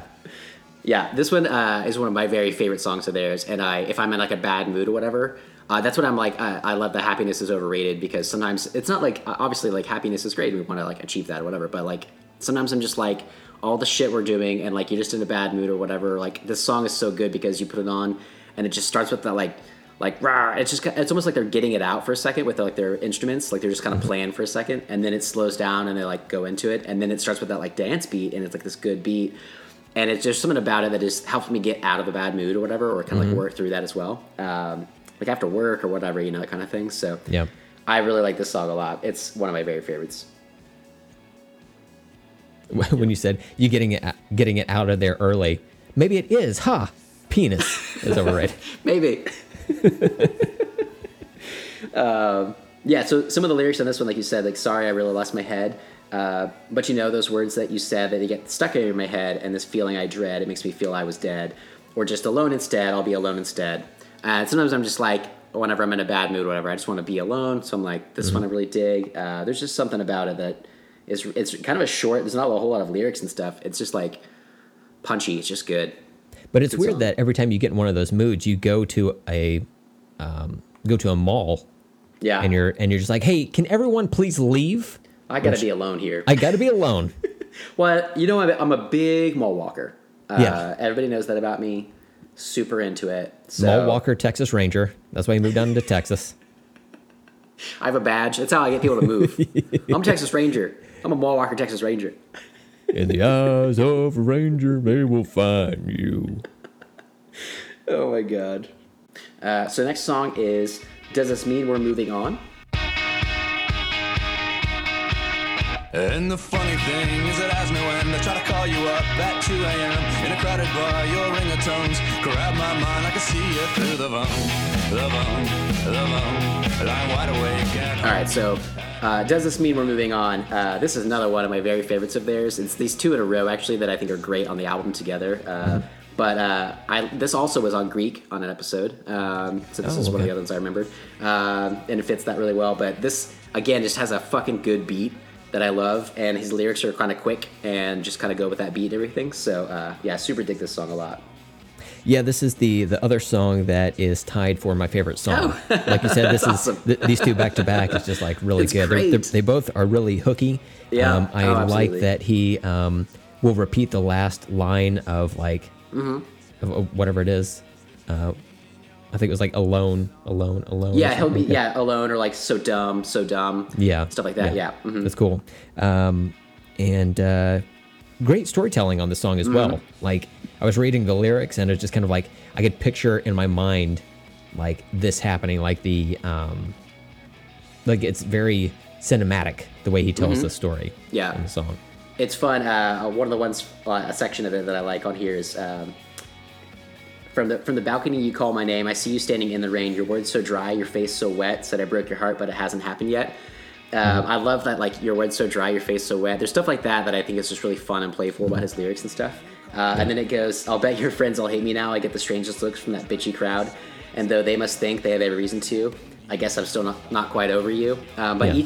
each of these lines is like on beat. Like each word is like on beat almost. So it's like the way it plays out is very just like, it's not repetitious. It's very just like, it just It's hammers it percussive home. almost. Yeah, percussive almost. And his vocals and stuff kind of go along with that. Yeah, and it's just like this good song of just being like, oh, we're fucking done? Okay. Does this mean we're moving on? Like, it's nice. Cinematic, like you said. Steven, I think Michael Jolet might be your favorite rapper. I think you're right. Yeah. That's funny. He should give it a shot. I I probably think- dig it. I think I heard he's going to be on the next Wu-Tang album.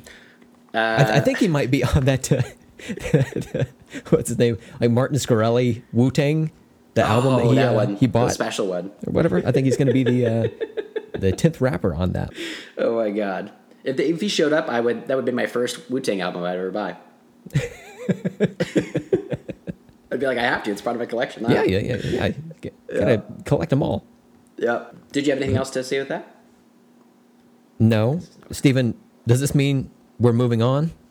Oh, look at that. Look at that. Oh. What is that called? What is this? I don't know. I've seen this, but I do it like sometimes too. It's like the ball wear, I think. Yeah, for people at home, it's this dance move. It's kind of like you move your hands up, like side to side. Yeah. You call it ball wear? Yeah, like kind of, you got to weigh them. It's like left to right, That totally makes sense now. Wow. Yeah, I you don't got wanna to do that do the anymore. ball like- wear. Then the like a upside Giants down ball, ice cream though. lick. Yeah. One hand to a ball. Mm-hmm. It's crazy. So the next song is "This Is Nowhere." We all sit on the curb and we stare at the rain in our boots. The cars, the cloud, the sky, while there's snow erupts and something. All right, so this is actually one of the songs I don't listen to that often, and it's not that I don't like it that much, or whatever. It's just I don't like it as much as the other ones. I don't know. One that I didn't really ever gravitate towards, but I did want to mention there is a fan blog, a fan website about the Airborne Toxic event that's really cool called "This Is Nowhere," based on this song. And there's I think a book by the same guy who runs the website. He wrote a book about them, like their history and stuff. So I like that. I apparently it meant something more to him. But I like this song. It's just not one of my favorites. So Yeah, it's going to be one of those, maybe a deep cut or Yeah, something like yeah. that. Not when you visit regularly. That's fine. So I've got just a couple notes. There's a cool synth bass line on the bridge of the song. And I always forget that they have keyboards in this band. Because it's not like every song starts not out with like always. a guitar or drums or something like that. Sure. And yeah, so it's anytime the keyboards show up at any point, I'm always delighted by that. Yeah, right on. That's a fun thing to add. And one other note here, and this is not just about this song in particular, but it did make me think about it, so I wrote it down. But in the song, he mentions cigarettes in there somewhere, and for me, anytime I hear the word cigarette or cigarettes in a song, it takes me right out of it. And I know this is a me problem, and I'm not going to put it on the band itself. There's even a Fort Minor song called "Cigarettes," and I don't know. There's just something. I have a is it because you don't like cigarettes? Like it just yeah. people mention it at all? You're just like, ugh. I have like a Pavlovian response to cigarettes. My mom was a smoker when I was younger, and she ended up like smoking so much she got a collapsed lung from it. So I just have like this Damn. like weird, like weird response to it. I'm just Yeah. like gross. Like as soon as I heard it when I was listening to this last night in my funny. living room, I spit on the floor. Oh my God. Yeah, Did Brandy get mad at you? yeah. We have to move now, so Oh, that sucks. yeah, you can't you're like- clean up spit. My spit's pretty gross. Yeah, It's toxic. yeah. I'm part xenomorph, so it just burned right through the floor. Oh yeah, there you Yeah, go. but yeah. Otherwise, this is a fine song. Yeah. I would never listen to again because it had cigarettes in it.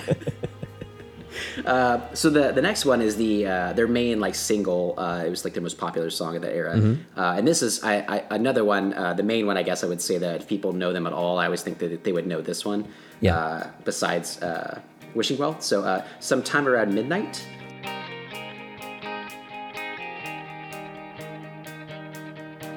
And it starts sometime around midnight, or at least that's when you lose yourself for a minute or two. As you stand. All right, so Sometime Around Midnight is the first song that I heard of them that was on the radio and stuff. That's how I found them, and then I bought their album and everything. And this song still is one of my very favorite songs of all time. It starts with this nice orchestra, really slow, and then as that kind of fades away, it's just like this like quick little guitar and like a little bit of drums kicking in, and it's again, it's very cinematic. This one, it's about like a guy and a girl had broken up, and he's about to play in a band, and he sees his old girlfriend with a new guy at his club, and kind of about like the shitty feelings of seeing her again and her going off with another guy. And it is just so fucking epic, and I love it so much. They have a lot of different versions of online of like acoustic versions and like bigger like full orchestras with them and stuff, or just having like Anna Bulbrick on the violin or the viola and stuff. And any way I've heard this song, I love it every time. It is just such a grand song in scope, and so unexpected in the rest of the album. Like I heard it first and I loved it, and then you hear the rest of the album and nothing really kind of is as epic as that until it gets there, and it's just like holy shit. So this one still, I really like Wishing Well and Happiness is Overrated and Does This Mean We're Moving On and all those songs, but this one's still like my number one probably from them. Oh, okay. Yeah, it's like the first thing I had, and it's just epic. It's just fucking great to me. So And you feel hopeless and homeless and lost in the haze of the wine.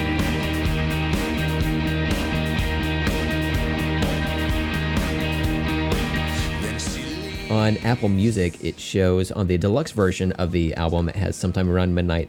Track 15 is an acoustic version of this song. yeah, it's good. And I did see online that this was their, like you said, the first single from the album. It also has a music video that I watched, and it's pretty much that story that plays out. It's, the band performing, and then he's keeping an eye on the girl in the crowd. And then in a weird twist, he points directly at her, and then he does that neck slash thing. And I haven't seen it in a while, so yeah, he puts on a leather face mask. what? Gets out a chainsaw out of his guitar case? Yeah, but then he just starts cutting trees down. He's a that's logger.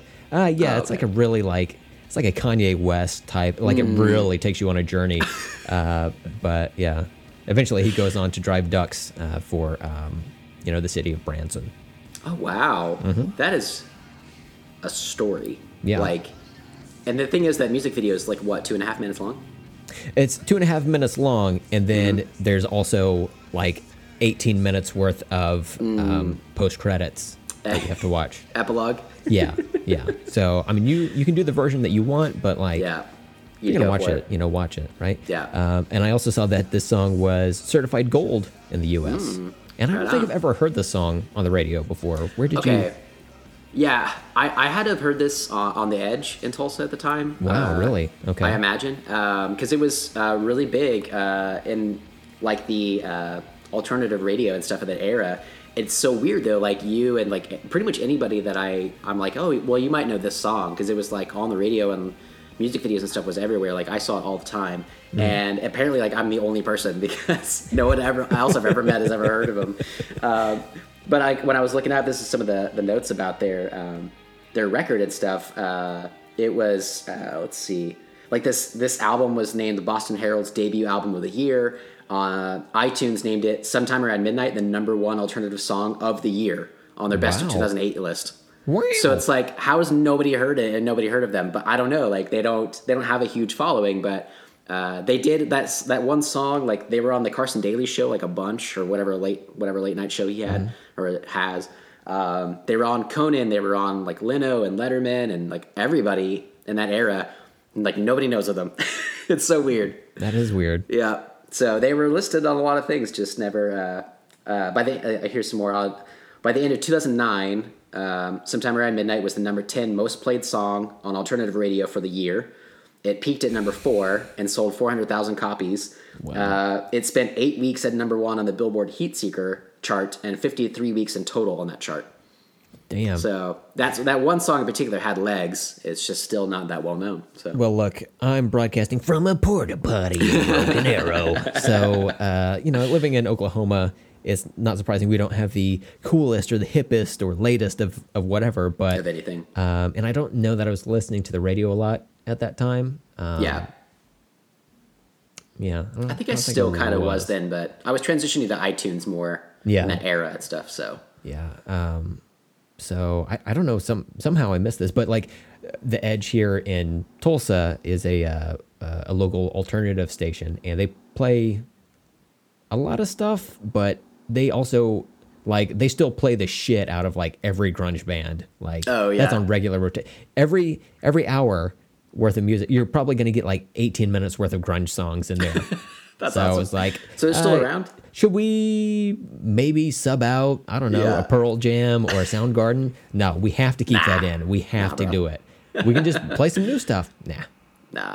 No, thanks. So, I don't know how I missed that, but I did. I think I was probably too wrapped up in seeing Iron Man and continuously talking about it that year, in 2008. Crazy. So, what do you know?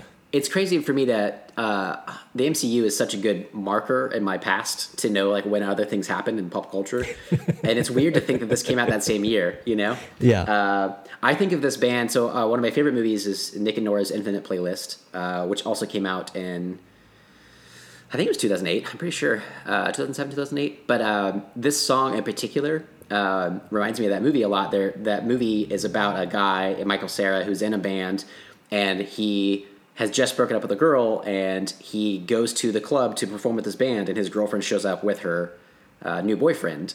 And so this song in particular, I'm like, this is like Nick and Nora's. So it's like one of my very favorite bands and songs, and then one of my very favorite movies. And they have similar stories, but like they're not related. And I just think that's really fun. Like there's something about that story. It's like really compelling and everything. And I can see the visuals of this song and this band in my own head, but I can also like basically watch it as a soundtrack to that movie and see like clips from that movie, and it works. So it's kind of fun. But yeah, I just like everything about this one so much. I'm glad you brought that up. I heard that they're making a sequel to that movie finally. Are they really? Yeah, because it was such a big deal when it came out, and I saw it, and I just was kind of like so on it. I don't think that type of music was my thing at that point, but a lot of people love the playlist, and they wanted there to be something more like that. So I guess the sequel, Nick gets the Infinity Gauntlet from Thanos, What? and Nick and Nora's Infinity War coming next year. As part of the MCU? No, it's going to be separate okay. from it. Okay. They got to keep it's a separate studio, but Yeah. there are elements that can be lent out. I suppose they couldn't because Kat Dennings is in Nick and Nora. She's Nora, and she's also in Thor. And they couldn't. It's not the same character though, so they probably couldn't fit it in the universe because of that. Yeah, so because that makes sense. She's already been in 2 movies. Yeah. It's one character. You get so confused. Yeah, It'd be very DC of them. Yeah. Like if she had like a minor role, just like a cameo in the MCU would be one thing. Sure. But yeah, so it's gonna be one of those things. But Interesting. yeah, Well, I'm looking true forward to that, story. 'cause- 2019. Nick and Nora's Infinity Wars. Yeah. All right, should we move on to something new? Yeah. Okay. What's the name of the next song, Steven? Something new. What's past these hands? Oh, these drugs and one night stands, so I tremble when I think of what you do. She'd say something like, you're no good. You're like the junkies in this neighborhood. We all need a fix. So this one also kind of starts off with that like grungy, like a grungy sort of noise in the background or whatever. Not so much like laying the beat, I guess, but and then it gets with like this like light guitar stuff kind of coming in and drums. And it's a little bit lighter song, I think overall, right? But I like this one. Yeah, what'd you think about this one? So this is the one I was talking about earlier that has the cleaner vocal performance. Sure. Like he doesn't really sing with his lower register as often as he does in some of the other ones. So yeah, it was different. It shows that he's got more range than what we saw earlier in the album. So yeah, I thought it was good. Yeah. I was listening to this one last night and I was going through the lyrics and stuff, and I'm sure I've gone through all of these with the lyrics before, but it had been a long time, and I kind of forgotten about it. And it also is another one that tells a story, and it's again like a breakup type of thing or whatever, where like a guy's going through something, and his girlfriend is basically like, you're trying to replace these bad things in your life with like drugs and alcohol or whatever, and you need to be better than that. You're not like the junkies in this neighborhood and everything. But there's just so many like lines of his that I just think I'd really like to read more of his other like even articles and stuff. These old articles he wrote like for Men's Health, but I like his writing style. I think I like his voice. And he has this line on here about and now here I stand with these blood-soaked hands on this sleepless night that never ends. There's just so many things that are so visually and compelling to me in his lyrics. So just dig them all. I know I keep mentioning those and stuff, and I'll probably mention more, but Is he a murderer? Why are his hands blood-soaked? That's the thing. They're not actually blood-soaked. That's what gets you there. Oh. You gotta imagine what's going on. What does he say that? What does that mean? That he's a murderer. Not. Is this a confession song? I think so. It's called Confessions to a Murder. Something new. Now, I know you've seen this band live several times. Is he always wearing horizontal stripes whenever you see them play? No. He might be on work release. Do you ever seen like you'd say it's a costume, but he looks like Patrick Bateman from American Psycho. He's got like a suit usually with a plastic I'll be honest cover. with you. My brain went to Jason Bateman. Oh, And sure. my first version of Jason Bateman was as Nick the Fox from Zootopia. Oh, okay. I really went on a Interesting. journey. That's your first thing with Jason Bateman? Yes, I You love like that movie remember so him? much. Yeah. But like I've loved Jason Bateman for a long time. He's great. No, I've liked him for a long time, but that's like my favorite character of his. So that's just like where you went with whatever. Yeah. Okay, gotcha. So yeah, how does he's this really good in that. How does this relate to Miguel Jolet being a murderer? Patrick Bateman, Okay. American Psycho, where it's like, he's like the suit and the slick back hair and the plastic hoodie, so that the blood splatters won't get on him. Oh, That's how he dresses in concert. okay. That's So, my yeah, dog, by the way. It's probably fine. Yeah. So no, he he's not a murderer that I know of. Can't say for sure, but I don't think so. But it's Well, just you one of know those that lines. anyone who masturbates is a murderer, Stephen. Oh God. You're ejaculating your children right onto your dashboard.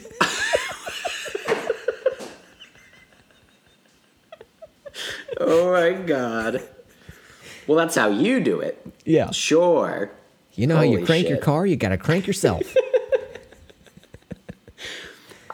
That's what I say when I go to the mechanic. I did both. I don't know. I tried. Hey, while you're doing that oil change, can you can you clean the inside of that windshield, please? Oh man, I was driving home from the store, slammed on my brakes, yogurt splattered.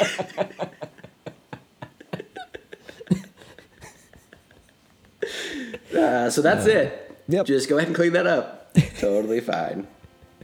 Oh man. So yeah, anything more about that? I song? think we've really done the best we can with Milked that it. song. We milked it. Yes. Yeah. All right. So the next song is Missy.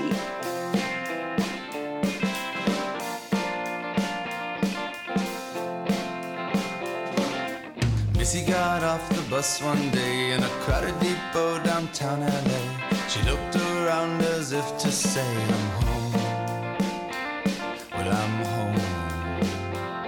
A find someone to love and some place to So this one also starts off with like a catchy start with like the guitar and stuff, and it's kind of slow, and then it kicks in again later on. And I like this one. Again, this is another one I hadn't looked at the lyrics in a long time, but I like this song a lot. It's one that when it comes on, it's like I didn't listen to it for years almost, or like as much for years, and then now I like it a whole lot from like about 2 years ago on.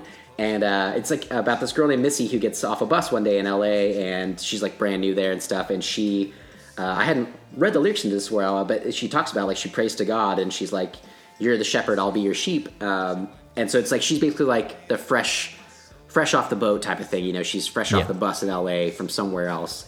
And then she meets this guy, and he meets her at a coffee shop, and he's like, "She's awesome," but he's like, I'm not like what you need or what you should deserve or whatever. Like I should be better. And it's there's something about him that's so honest, you know. I feel like a lot of these songs really were like if they're not specifically like real life, they're close to it, or like feelings of his or whatever. And I think we all have these feelings of like I could have been better, or I should be better, and things. And I think it's so awesome that he is so open about that stuff and putting it out there and like letting all of this stuff out in the world on his songs. So Yeah. I really like kind of him basically throughout the song. It starts off kind of slow, and then he's basically just like screaming again, where he's just like, "I'm trying to be better. I could be better," and everything. And I swear there's still some good in me. So another song that I think is good. Wait. Some good what? After he murders somebody in the previous song, he's like, "I swear, there's still some good in me." There's a whole new thread here I never knew existed, but it makes total sense when you put it that way. Holy shit. This whole song is like it's a manifesto. He murdered someone. He meets a girl that came around at the bus, and he's like, "I'm not good for you. I just murdered a guy. You got to get away from me." Man, that opens my eyes. Yeah, Interesting. He's a bit of a Dexter, you know. Maybe he's taking out like some of the bad people, you know, some of the bad hombres of this world. Oh my god. I'm curious to see, because damn it, Brent. Okay, do you have any more to say about Missy? I haven't said anything yet, but yes, You should say stuff about Missy. This is another really good story song, and also the last 44 seconds of the song fucking rock.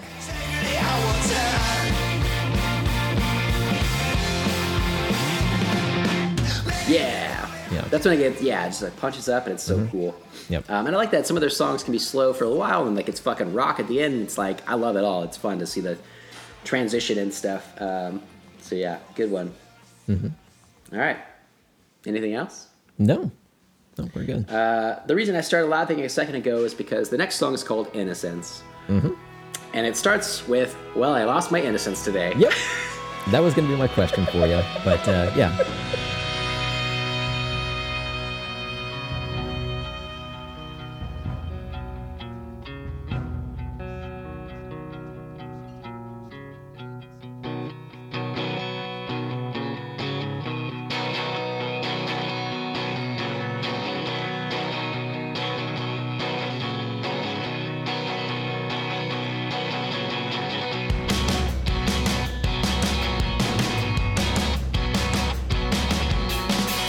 So yeah, this one starts with that like really like low, like slow. It takes like a minute or something like that before the song actually like kicks in, but it's just like orchestra and like kind of pleasant and cool. I really like the arrangement for it. And then it starts like getting into the song. And then again, it starts like punching up at everything. And I actually, this is really funny given the new context you're giving me, the murder context, if you will, because I went through the song and I was like, I really don't know what this song's meaning. Like there's a lot, this is one of those, like, I don't know what he went through, but like I get stuff from this song. But as I went through the lyrics, I was like, man, that's kind of weird. I don't really know what he's talking about. And when you put it in the context of murder, though, when he says, "Well, I lost my innocence today. I could feel her in my bones, my bones, my bones, my blood, my blood, my blood." Yep. Brett, I think you're onto something, man.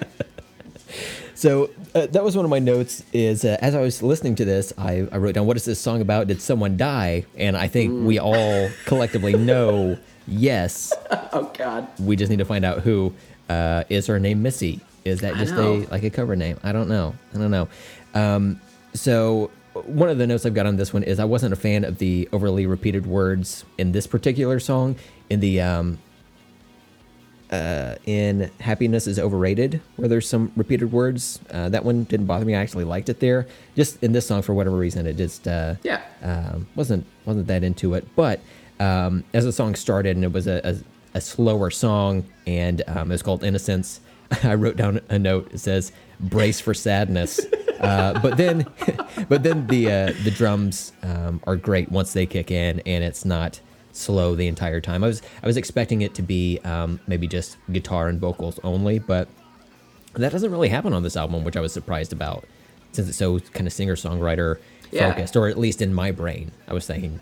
Yeah, that's how it'd be. I think they're like, it's like singer-songwriter almost in like lyrically and stuff, but it's like they rock too, so it's like, I don't know, they kind of do their own thing, which I like. So let's see here, and the other note I've got is this song takes you on a musical journey. Like it's really, it goes through a lot. Yeah, of the for sure. song. Yeah. Yeah. The music does, yeah. I've always liked this song. This one's really fun. Not fun. I don't know why I said that. It's not. The song is really good, Wait a though. minute, Steven. Show me your hands. Put the hands up in the monitor. Oh my God, they're covered in blood. I started my period.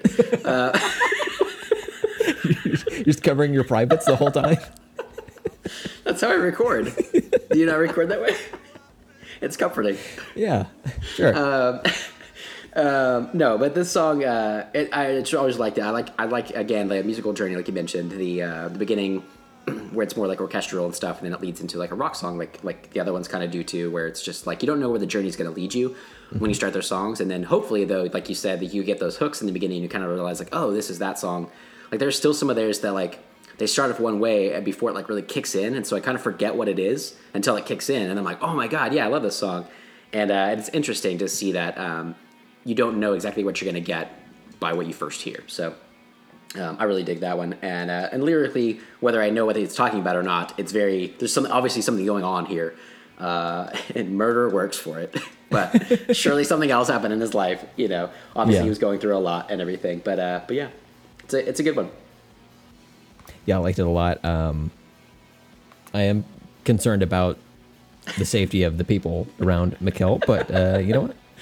We're all good. Oh my God. So the next song, so depends on the album that you're listening to. When I first heard it, Innocence was the last song, but they have some bonus tracks, and it might be labeled different ways in different places. But yeah. That was one thing I wanted to mention, is listening to this album and thinking that it ended on Innocence. That would have been like such an incredible like listening experience. Listening to those 10 tracks all together like that, that would have been a really cool song to end the album on. I mean, I like these other tracks as well, but that's just such like a powerful ending song, I think. Yeah, and I think there's something about cool. 10 songs too. Yeah, that kind of and ending with that, it's like it all packs a punch. It's a little more of a wallop. Yeah, I think so too. Yeah. But yeah, because I only actually discovered the Girls in Their Summer Dresses like a few years ago for the first time, because I had never seen that until I really got Spotify, I think, and then it showed up as like a bonus track. The Winning Side I know, so it must have been on something I found initially that was like a bonus track, and then after that we'll do This Losing, but which I kind of know as well. But so the next song though, that's the first bonus track. It's called The Winning Side. Admit to the mistakes, at least privately it takes. Here's another one. And I'd say we'll be okay, but that's a lie, man. I mean, hey, we're all dying young. It's not a waste of... And this one, I again, I like the hook in the beginning. It's lyrically, it's goes through like basically like war and stuff, and like kind of calling into question like what we were doing in our place in the world. And it's one of the first ones that I think that I listened to of theirs that was more about like, it's not overtly political, but it is on some ways. And it kind of leads into like I follow Michael Gillette now, and he's like very political and he's very active and like, good things in the world and against bad things in the world or whatever, basesally. Except for his own murders that he commits. Except for those. Because they're his murders. So he's like... everyone's a fan of their own brand. But also I want to mention on this, I think he does a reference for their name for that book, because he says, on the screen, on the TV, on the seat in front of me with all the white noise and the static and the screams. This is war. This is death. This is all this. This has really been a bet on the winning side. And later on, he says the right side because it's again calling into question like if we're doing with war or whatever. But kind of calls into question that white noise and equates it to like war and death. And this basically like is our society also functioning okay as well? I think is kind of an idea that he puts out there in the world. So there's a lot going on in the song, and it's pretty fucking deep and like angry almost. About like what we're doing. So I can see why this song was left off the original like 10. I like the song a lot though, but it's just contextually, it seems like the first 10 songs are more personal to him and his like own personal experiences. This song is more like worldly. It's kind of like talking globally, I guess. I don't know. It's like locally versus globally. Yeah. So, but I mean, like sonically, it's great. It has another great bass line throughout the song. I like that quite a bit.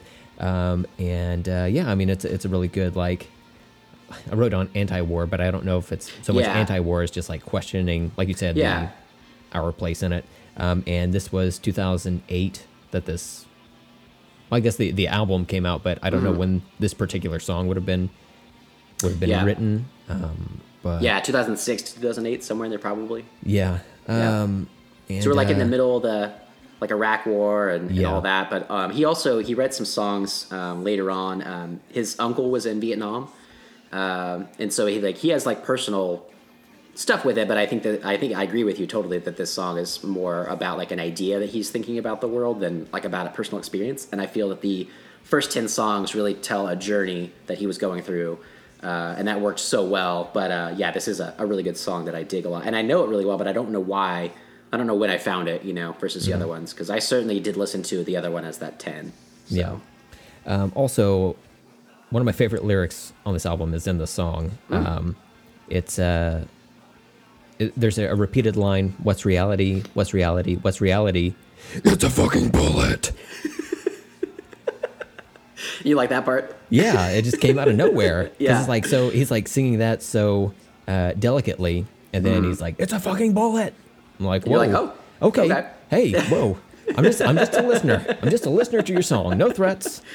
And see, I've never understood what he's really saying at that last one. The lyrics, I'm on A to Z lyrics right now, and it says it's a fucking bang, but I like bullet more. That's what it has on Genius. Either way, right? Yeah. I never really trust any of them. Unless I get album notes. I think they have some of these lyrics like from Airborne somewhere, like the liner notes and stuff. But yeah, that part is really cool because he repeats a lot of that line, like what's reality? But then when he fucking screams that part, it's just, and then like the music like goes from there and they just like start like kind of rocking out and everything.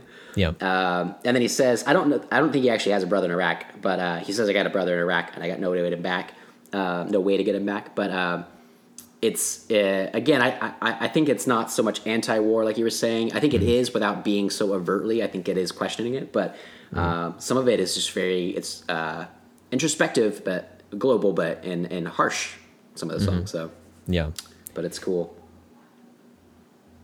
And I wonder too at the end of the song, it says. I was thinking about this last night.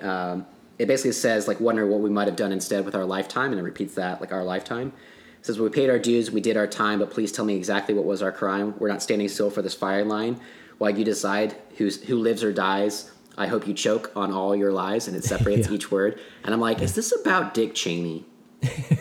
Is this like written to like W and Cheney, basically, like that era? And I didn't listen to enough of this album when it first came out. I really liked Sometime Around Midnight, and then I didn't listen to the rest of it so much. And again, I'm not sure when I found this song, but I think this speaks to me more. It speaks to me now because that war is still fucking going on. This album came out 10 years ago. That war was already going on for 7 years or 6 years or somewhere in there. Like fuck, and we're still going. So it still says something today. It's crazy. Yeah, hell yeah, choke that dick. Okay, that was a bad time to drink water. Cool, man, that could have been bad. Yep. Whew. Shall we move on to number 12? Yeah. So this is This Losing.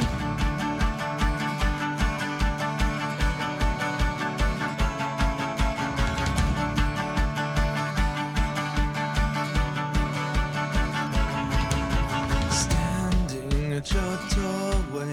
My stomach all tangled and tight. Have it your way. Oh God, where are you tonight? 'Cause I don't know what I'm doing here, where to begin. So this losing, I don't know as well.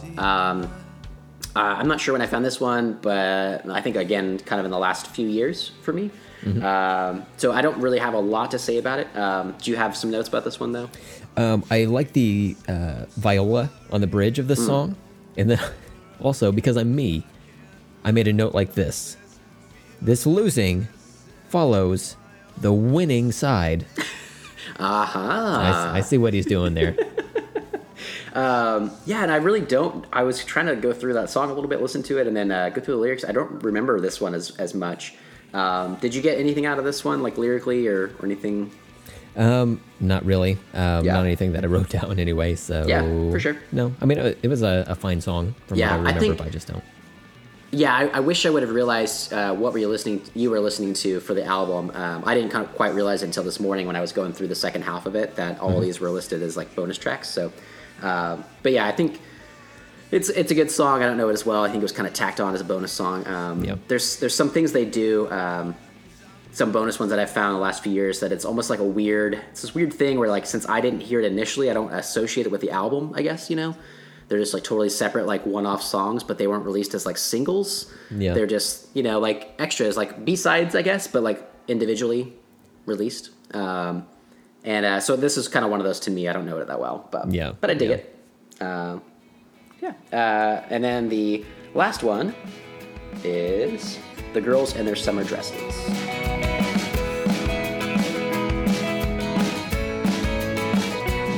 It's so quiet on these windswept days. The city lights, the golden rays, the sunlight on the subway tracks. Are you mad again? If you like, I'll take it back.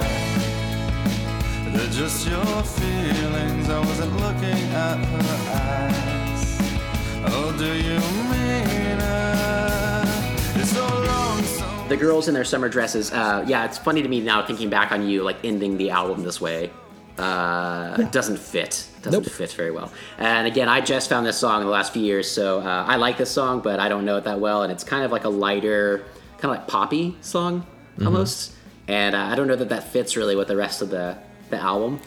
Yeah, I wrote notes for all these songs. The only note I wrote for this song is nope. So you don't like this one at all? I think I like the guitar in it. I re-listened to it this morning before we started recording, and there's nothing offensive about the song. I wouldn't say the song is bad. It's not for me. Yeah, that's fine, totally. Like the lyrical content, and then it's just like we've talked before. My favorite band is Slipknot. They put out an album also in 2008 called All Hope Is Gone, and I bought the bonus track version of it, and it ends on like 2 or 3 really weird songs. Like I almost wish I would have bought just like the truncated like 12 track version instead of the extra 3 tracks making it 15. It's just but I'm just a person that likes to have, I like this thing, so I want all of this thing, you know? Oh, sure, yeah. I would have regretted not having those songs, but it's just, part of listening to an album in sequence like this. It's, it just doesn't fit with the rest of it, but, this one for sure. It's bonus stuff, right? So it's just, all is fair there. Yeah, I think if you separate it from the actual album itself, then it's fine. But if you listen to it all in a row, if you're just going to sit down and listen to it, it's a weird ending to the journey that you went on. That it would go through these 3 last songs and then in this thing. This song's okay. I don't listen to it a ton. I've kind of put it into my rotation a little bit on my Spotify playlist that I keep for Airborne. But I don't keep it on my main list of songs that I listen to with theirs and like that. So but it's there. It's there. It's there. Like I said, it's not a bad song. That. It's not a bad song. It's just it doesn't seem to fit on this album, but that's okay. When you're, I'd say this out of the 13 tracks, I'd say there's a good solid 11 tracks on here. Like the first 11, I think are really good. Yeah. I honestly don't remember this losing. I know, I can't at all for some reason. I know. I listened to a little bit and I'm like, I don't remember the rest of the song though. Yeah. So, but I I don't remember disliking that song, but I'd say 11 out of 13 is pretty good. Yeah, and that's awesome. So, Yep. So a few more facts about this album. Whenever they came out and everything, they did a series of music videos, like acoustic music videos, to promote the album. They did one song a week in order on the album up to Innocence, which they released the week that the album came out. So they are called bombastic videos on their website, or like on their YouTube channel. And they are awesome. Some of them are okay and some of them are better, but they're really cool. They use such inventive things. They're filmed around LA in various places. Two of my favorites are... It's almost like he's leaving a series of clues around the city. Each video depicts a part of the murder, or, he's buying gloves in one, he's throwing away the bloody gloves later, all that stuff. Yeah. But they're really cool. It's such an awesome idea. And I actually found these years later, too. I think I found these in like 2012 or so. Like, it wasn't when they first came out that I actually found them on YouTube and stuff and was looking for these. But they have one for the song Changing, which is cool because it starts with... I think it's a newer song of theirs. They keep going after this album too, but they start one where they use like water glasses filled to different heights, so they do different sounds, and that's how they start the song. And then they go into it. It's really cool. They do another one like on a carousel. They do one on a boat where the drummer is just like tapping along with one hand and he's driving the boat with the other. They do one on a bus. They're all of it. Sometimes they're just like on the floor. They just like record these little videos. They're just like one shot videos of them like doing acoustic things. Like they might have like one little snare drum. They might have like a toy piano that they're playing instead of like the violin or whatever. That's fun. They have another one from a newer album later on that they do at a church, like a cathedral. That's super cool. And it's like just two guys, like their bassist at the time, Noah Harmon, and Michael Gillet on stage. And it starts off in the back of the church, and it just kind of slowly moves forward until they get in like the main view of the screen. They're just very inventive music videos, very short, very cool. So I really like those. I would highly recommend those to check them out. They also did a 30 shows in 30 days UK tour because they were huge in the UK. So like England and Scotland, they love this band. Like they're very, in that sense, they're very kind of British. I can imagine that. There's some other people. They toured with Fratellis, which is another band in that era that is kind of like rock like theirs, whatever. They remind me of other like UK bands. I'm not even sure the Fratellis are from the UK, but they remind me of some other bands in that era too. But people there just like really took to them. So they did this 30 shows in 30 days touring around, and it was like fucking crazy. They ended up touring and doing like 354 shows to promote this album over like 2 years, over like 2008, 2009. And then they did a song about, I think it's called This Is London, about their tour and about how they missed it because it was like crazy and they barely slept and it was just insane. But it was so much fun because they were playing to brand new fans all over the UK and like little bars and like clubs and whatever, anywhere. And it was just so like life changing and they missed it. So that was like kind of a big thing. And then they ended their touring, that 354 shows, doing a show on December 4th, 2009 at the Walt Disney Concert Hall, which they released into a DVD and then now a Blu-ray that I own that's spectacular. And it's so weird, again, that nobody's heard of them because they perform with like a full orchestra in the Walt Disney Concert Hall, and it's like this big deal, and it's so fucking cool. Let's see. They were accompanied by the Calder Quartet that I mentioned earlier, so they have like a quartet on stage helping them out. They had the Lalo Guerrero Children's Choir. They had the Belmont High School Marching Band, a Mexican folk Lorico dancers, and a number of guest musicians, including horn players and an accordionist. So they had like, this show is like spectacular. It's so cool. It almost feels like they were like brand new and they were possibly, one-hit wonders with that song, but they probably weren't even that because nobody knows it. And they like got this opportunity to do this amazing show, and they were like, let's fucking pour everything into it, Mm-hmm. And it's so spectacular. It's such a cool show. Makes me want to watch it right now. And so it's just really neat, like this whole journey from this album. And I wish they had more fans. I wish they were more well known. But at this point, I'm also kind of like, I think that they like where they're at. I think they like being a touring band, like a working band, and doing their own shit and not, having a say in everything they do. So it's just really cool, and I really love everything they did. They're very inventive with their music and lyrics, but also with the way that they toured and the way they did music videos. Like, it's all kind of just for them and just trying shit out. So I respect it. The coolest part of that show they did at that Disney place. Where was it at? Disney... The concert hall. Disney Concert Hall was when they had Goofy come out. They were Yes. like, 5, 6, 7, gorsh. The crowd gets crazy into it. They went nuts. But yeah, so it's really cool. If you can find that, I would check that out. But otherwise, their bombastic music videos are really cool too. Yeah. And so kind of final thoughts of the album. I know we kind of went through that a little bit with, there's like a good 11 songs for sure on the album that are really great. And those 10 are really solid as like one story, one concept. But obviously I love this album a whole lot. I did want to mention though, I initially liked that Sometime Around Midnight song. And the rest of the album was a little like not my taste at the time. I didn't actually start listening to the rest of their music until their next album came out in 2010 or 11, I think. And I really like that one a whole lot. That's actually like probably my favorite album of theirs. But once I listened to that, I was like, man, I should really go listen to the rest of them. Like I liked them enough to that one song to buy their second album. And then I loved it even more. And it's even, there's some slower songs on it and stuff that are really introspective and really cool. But years later, I went back and started listening to this one, and I fell in love with so many of the songs that I hadn't before. So to me, it's weird. It kind of grew on me over time, and they, slowly became my favorite band once that second album and then the third album and whatever. It was like, man, like every time they come out, like these songs speak to me. There's something about them. So yeah, obviously I love it, but I was curious, it's not generally your type of music, but you seem to enjoy some of the songs. So what did you kind of think overall? So yeah, you're right. This is not my type of music that I typically listen to, but I liked it. I liked it overall. Cool.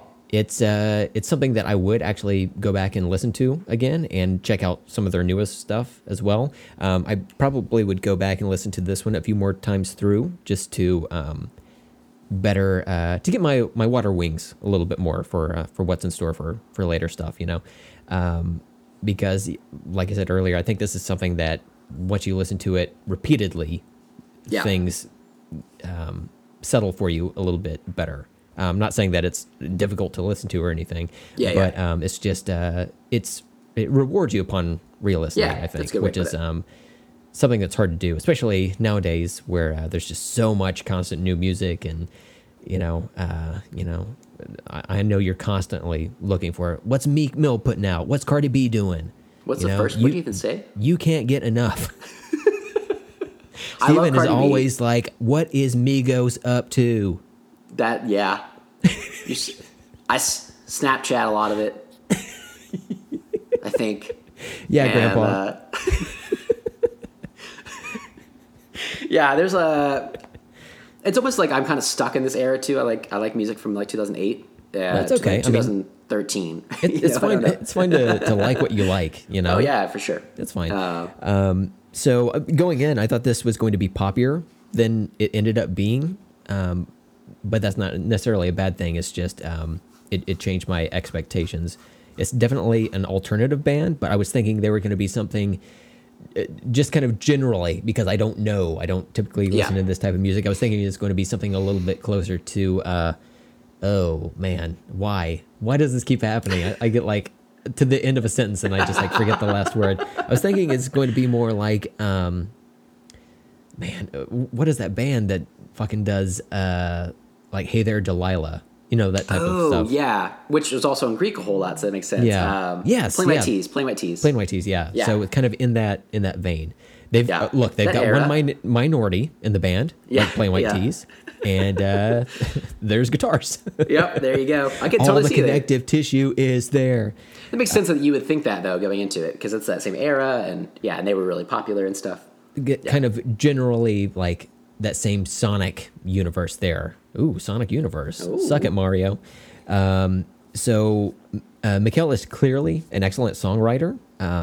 But for me, like the highlights of this album were the rhythm section. I thought the Cool. drums and the bass were fantastic on this whole thing. I love Yeah. the sound of the bass here. It has like a really warm like tone to it. It's very distinct from the guitar. I listen to, like I said, a lot of metal, and the bass guitar gets drowned out. It's like, let's turn it down. Or Yeah. the bass player plays exactly what the guitarist is doing. That's not the case here. The bass has its own separate musicality in the mix, and the drums are great. Like, Yeah, cool. the producing on this, like the crashes and the what was that one song with the dance beat in it? Happiness, Hot Penis is overrated. Is has a really cool dance beat, and it has like Yeah. the open hi hats in there. I liked it a lot. I was really Yeah, cool. impressed with that.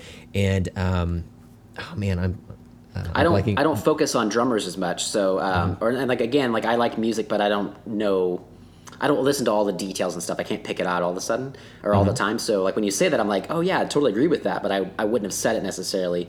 I unfortunately put the drummers in the back and don't think about them much. my God. But I like the beats. I like whenever the lyrics are on beat and everything, you know. You just put a sheet over them so they go to sleep. Then they just get transported on a truck and then set up. And then whenever you take the sheet off, they wake back up and then start playing. Well, they have like a big turning key in the back, like one of those monkeys. Basically, I just wanted to be like, yeah. Oh, yeah, because they have the symbols. Symbol monkey. Yeah, sure. Yeah, There you go. Cymbal Yep. monkey. That's what they call. Yep. That's what I call was gonna- drummers. Hey, cymbal monkey, get to playing. And I think Anna has a really good voice. She does a lot of really good, maybe not a lot, but she does some really good harmonies with Mikkel on this. She does a lot more in future albums as well, where she gets a more major role in the songs and stuff. And her layering and stuff is so great. That's why I like her band, the Bulls. Her voice is very like ethereal and different and cool, and she's a good bounce to Mikkel Jalea, I think, as well. So Yeah. I dig her a lot. That's really all my thoughts on the album itself, but I do have a drinking game for this album. Oh, Yeah, so that makes total sense. so for the drinking game for the debut album, The self-titled album from the Airborne Toxic Event, followed by DuckTales. is take a shot every time a line in the lyrics begins with the word "and." Also, prepare to be dead in 9 minutes. I was like, that's probably gonna happen a lot. It does happen a lot when I was looking through the lyrics. It's like he will go through there, and the beginning of almost like every other line is the word "and." Oh, that's so funny. I didn't pay attention. I'm just busting his balls a little bit. Yeah. It was a good album. I was wondering if there's any more to the drinking game. I'm sure that you could make more, but I do like any drinking game that makes you dead soon. Oh, yes. It's always a good sign for one. Yeah. So Brent, again, I'm very glad that you recommended this for us to do on the podcast. I'm glad you were able to listen to it all the way through, and I'm glad you liked a lot of it. I know, again, this isn't your type of music, but anytime that you listen to something that kind of gets you, liking it, everything, like you said, like you'd like to listen to more of theirs or this album again, everything, that's awesome. So I think this is yeah. a really good album because my wife and we listen to different music generally. But I think this would be a good album to like play in the house when we're like, cleaning the house or if we're in the car together or whatever. This is a good album to share with one another before cool. we start bickering. or to like drown out the bickering. Yeah. Can't do that. Yeah. It's too loud. We can do that.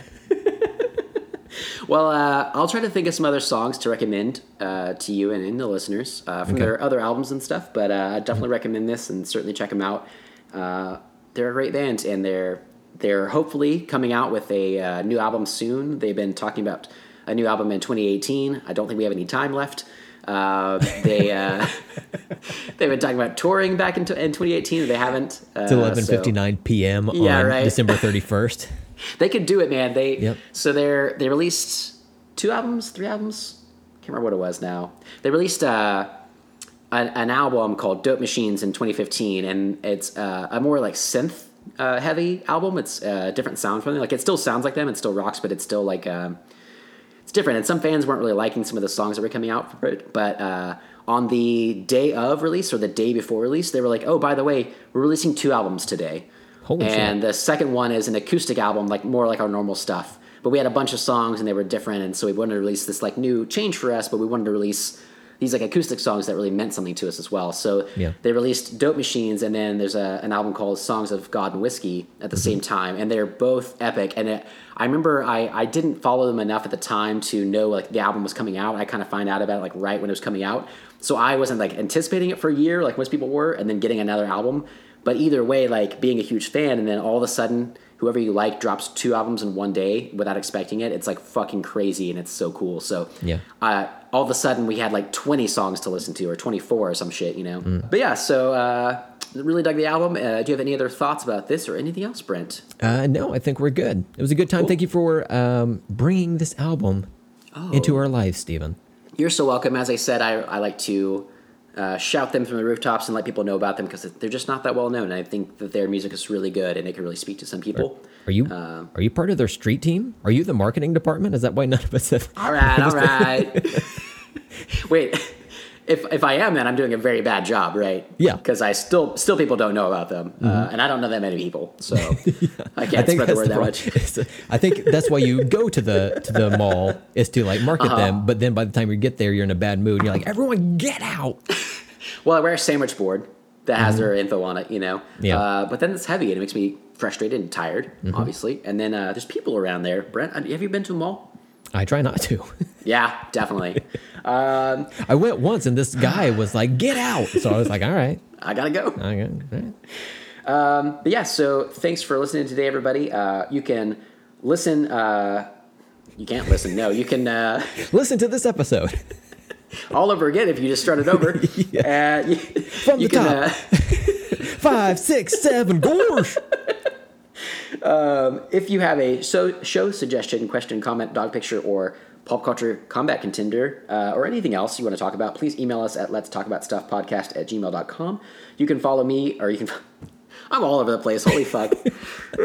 You can follow us on Twitter and Instagram at LTASpod.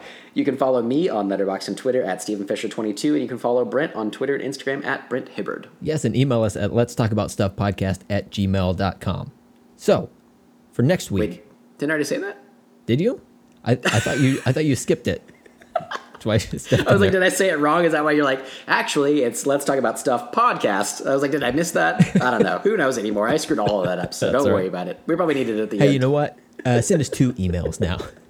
You made us do that. At both email addresses. Go listen back to it. You'll hear the difference. Yeah, we will respond to one of them. Oh, my God. So for next week, we are going to do another Asian pop culture episode. And we wanted to let you know we're going to be watching the movie Psychokinesis from 2018 on Netflix. It's directed by the same director of Train to Busan and Seoul Station. So I'm really looking forward to it. It came out earlier this year, and we were like, hey, we got to do this. So again, waited till December. Get it in at the very we have to do this sometime this year. Yeah. This calendar year. So that's what we're going to do. Psychokinesis on Netflix. Super If you have a Netflix account, it's already there. It's waiting for you. Do it. Check it out. Come back. We'll discuss it. We'll talk about it since that's the name of the show. But we'll have some other Asian pop culture stuff to discuss as well. So yeah, stay tuned for that. Be sure to download and subscribe this episode that you're listening to right now. I don't know why I went into that. But I thought it was necessary at the time, I suppose. That's fine, yeah. So, I'm very excited for that movie. That'll be really fun. That Train to Busan, I love that movie so much. I almost put it on the other day, again, randomly, because I showed up on Netflix, and I was like, yeah, I should watch that. It's so good. So, yeah, super pumped for this one. If nothing else, until next time, I'm Steven. I'm Brent. It's pronounced crayon. Let's talk later. You son of a bitch. You never let it go. No, that's going to be my sign-off from now on. I've decided it. Did so well, I guess I just can't tell. Okay, and do you have a sync word for this one? It's a long one, but it's Michael Jordan's Hitler stash.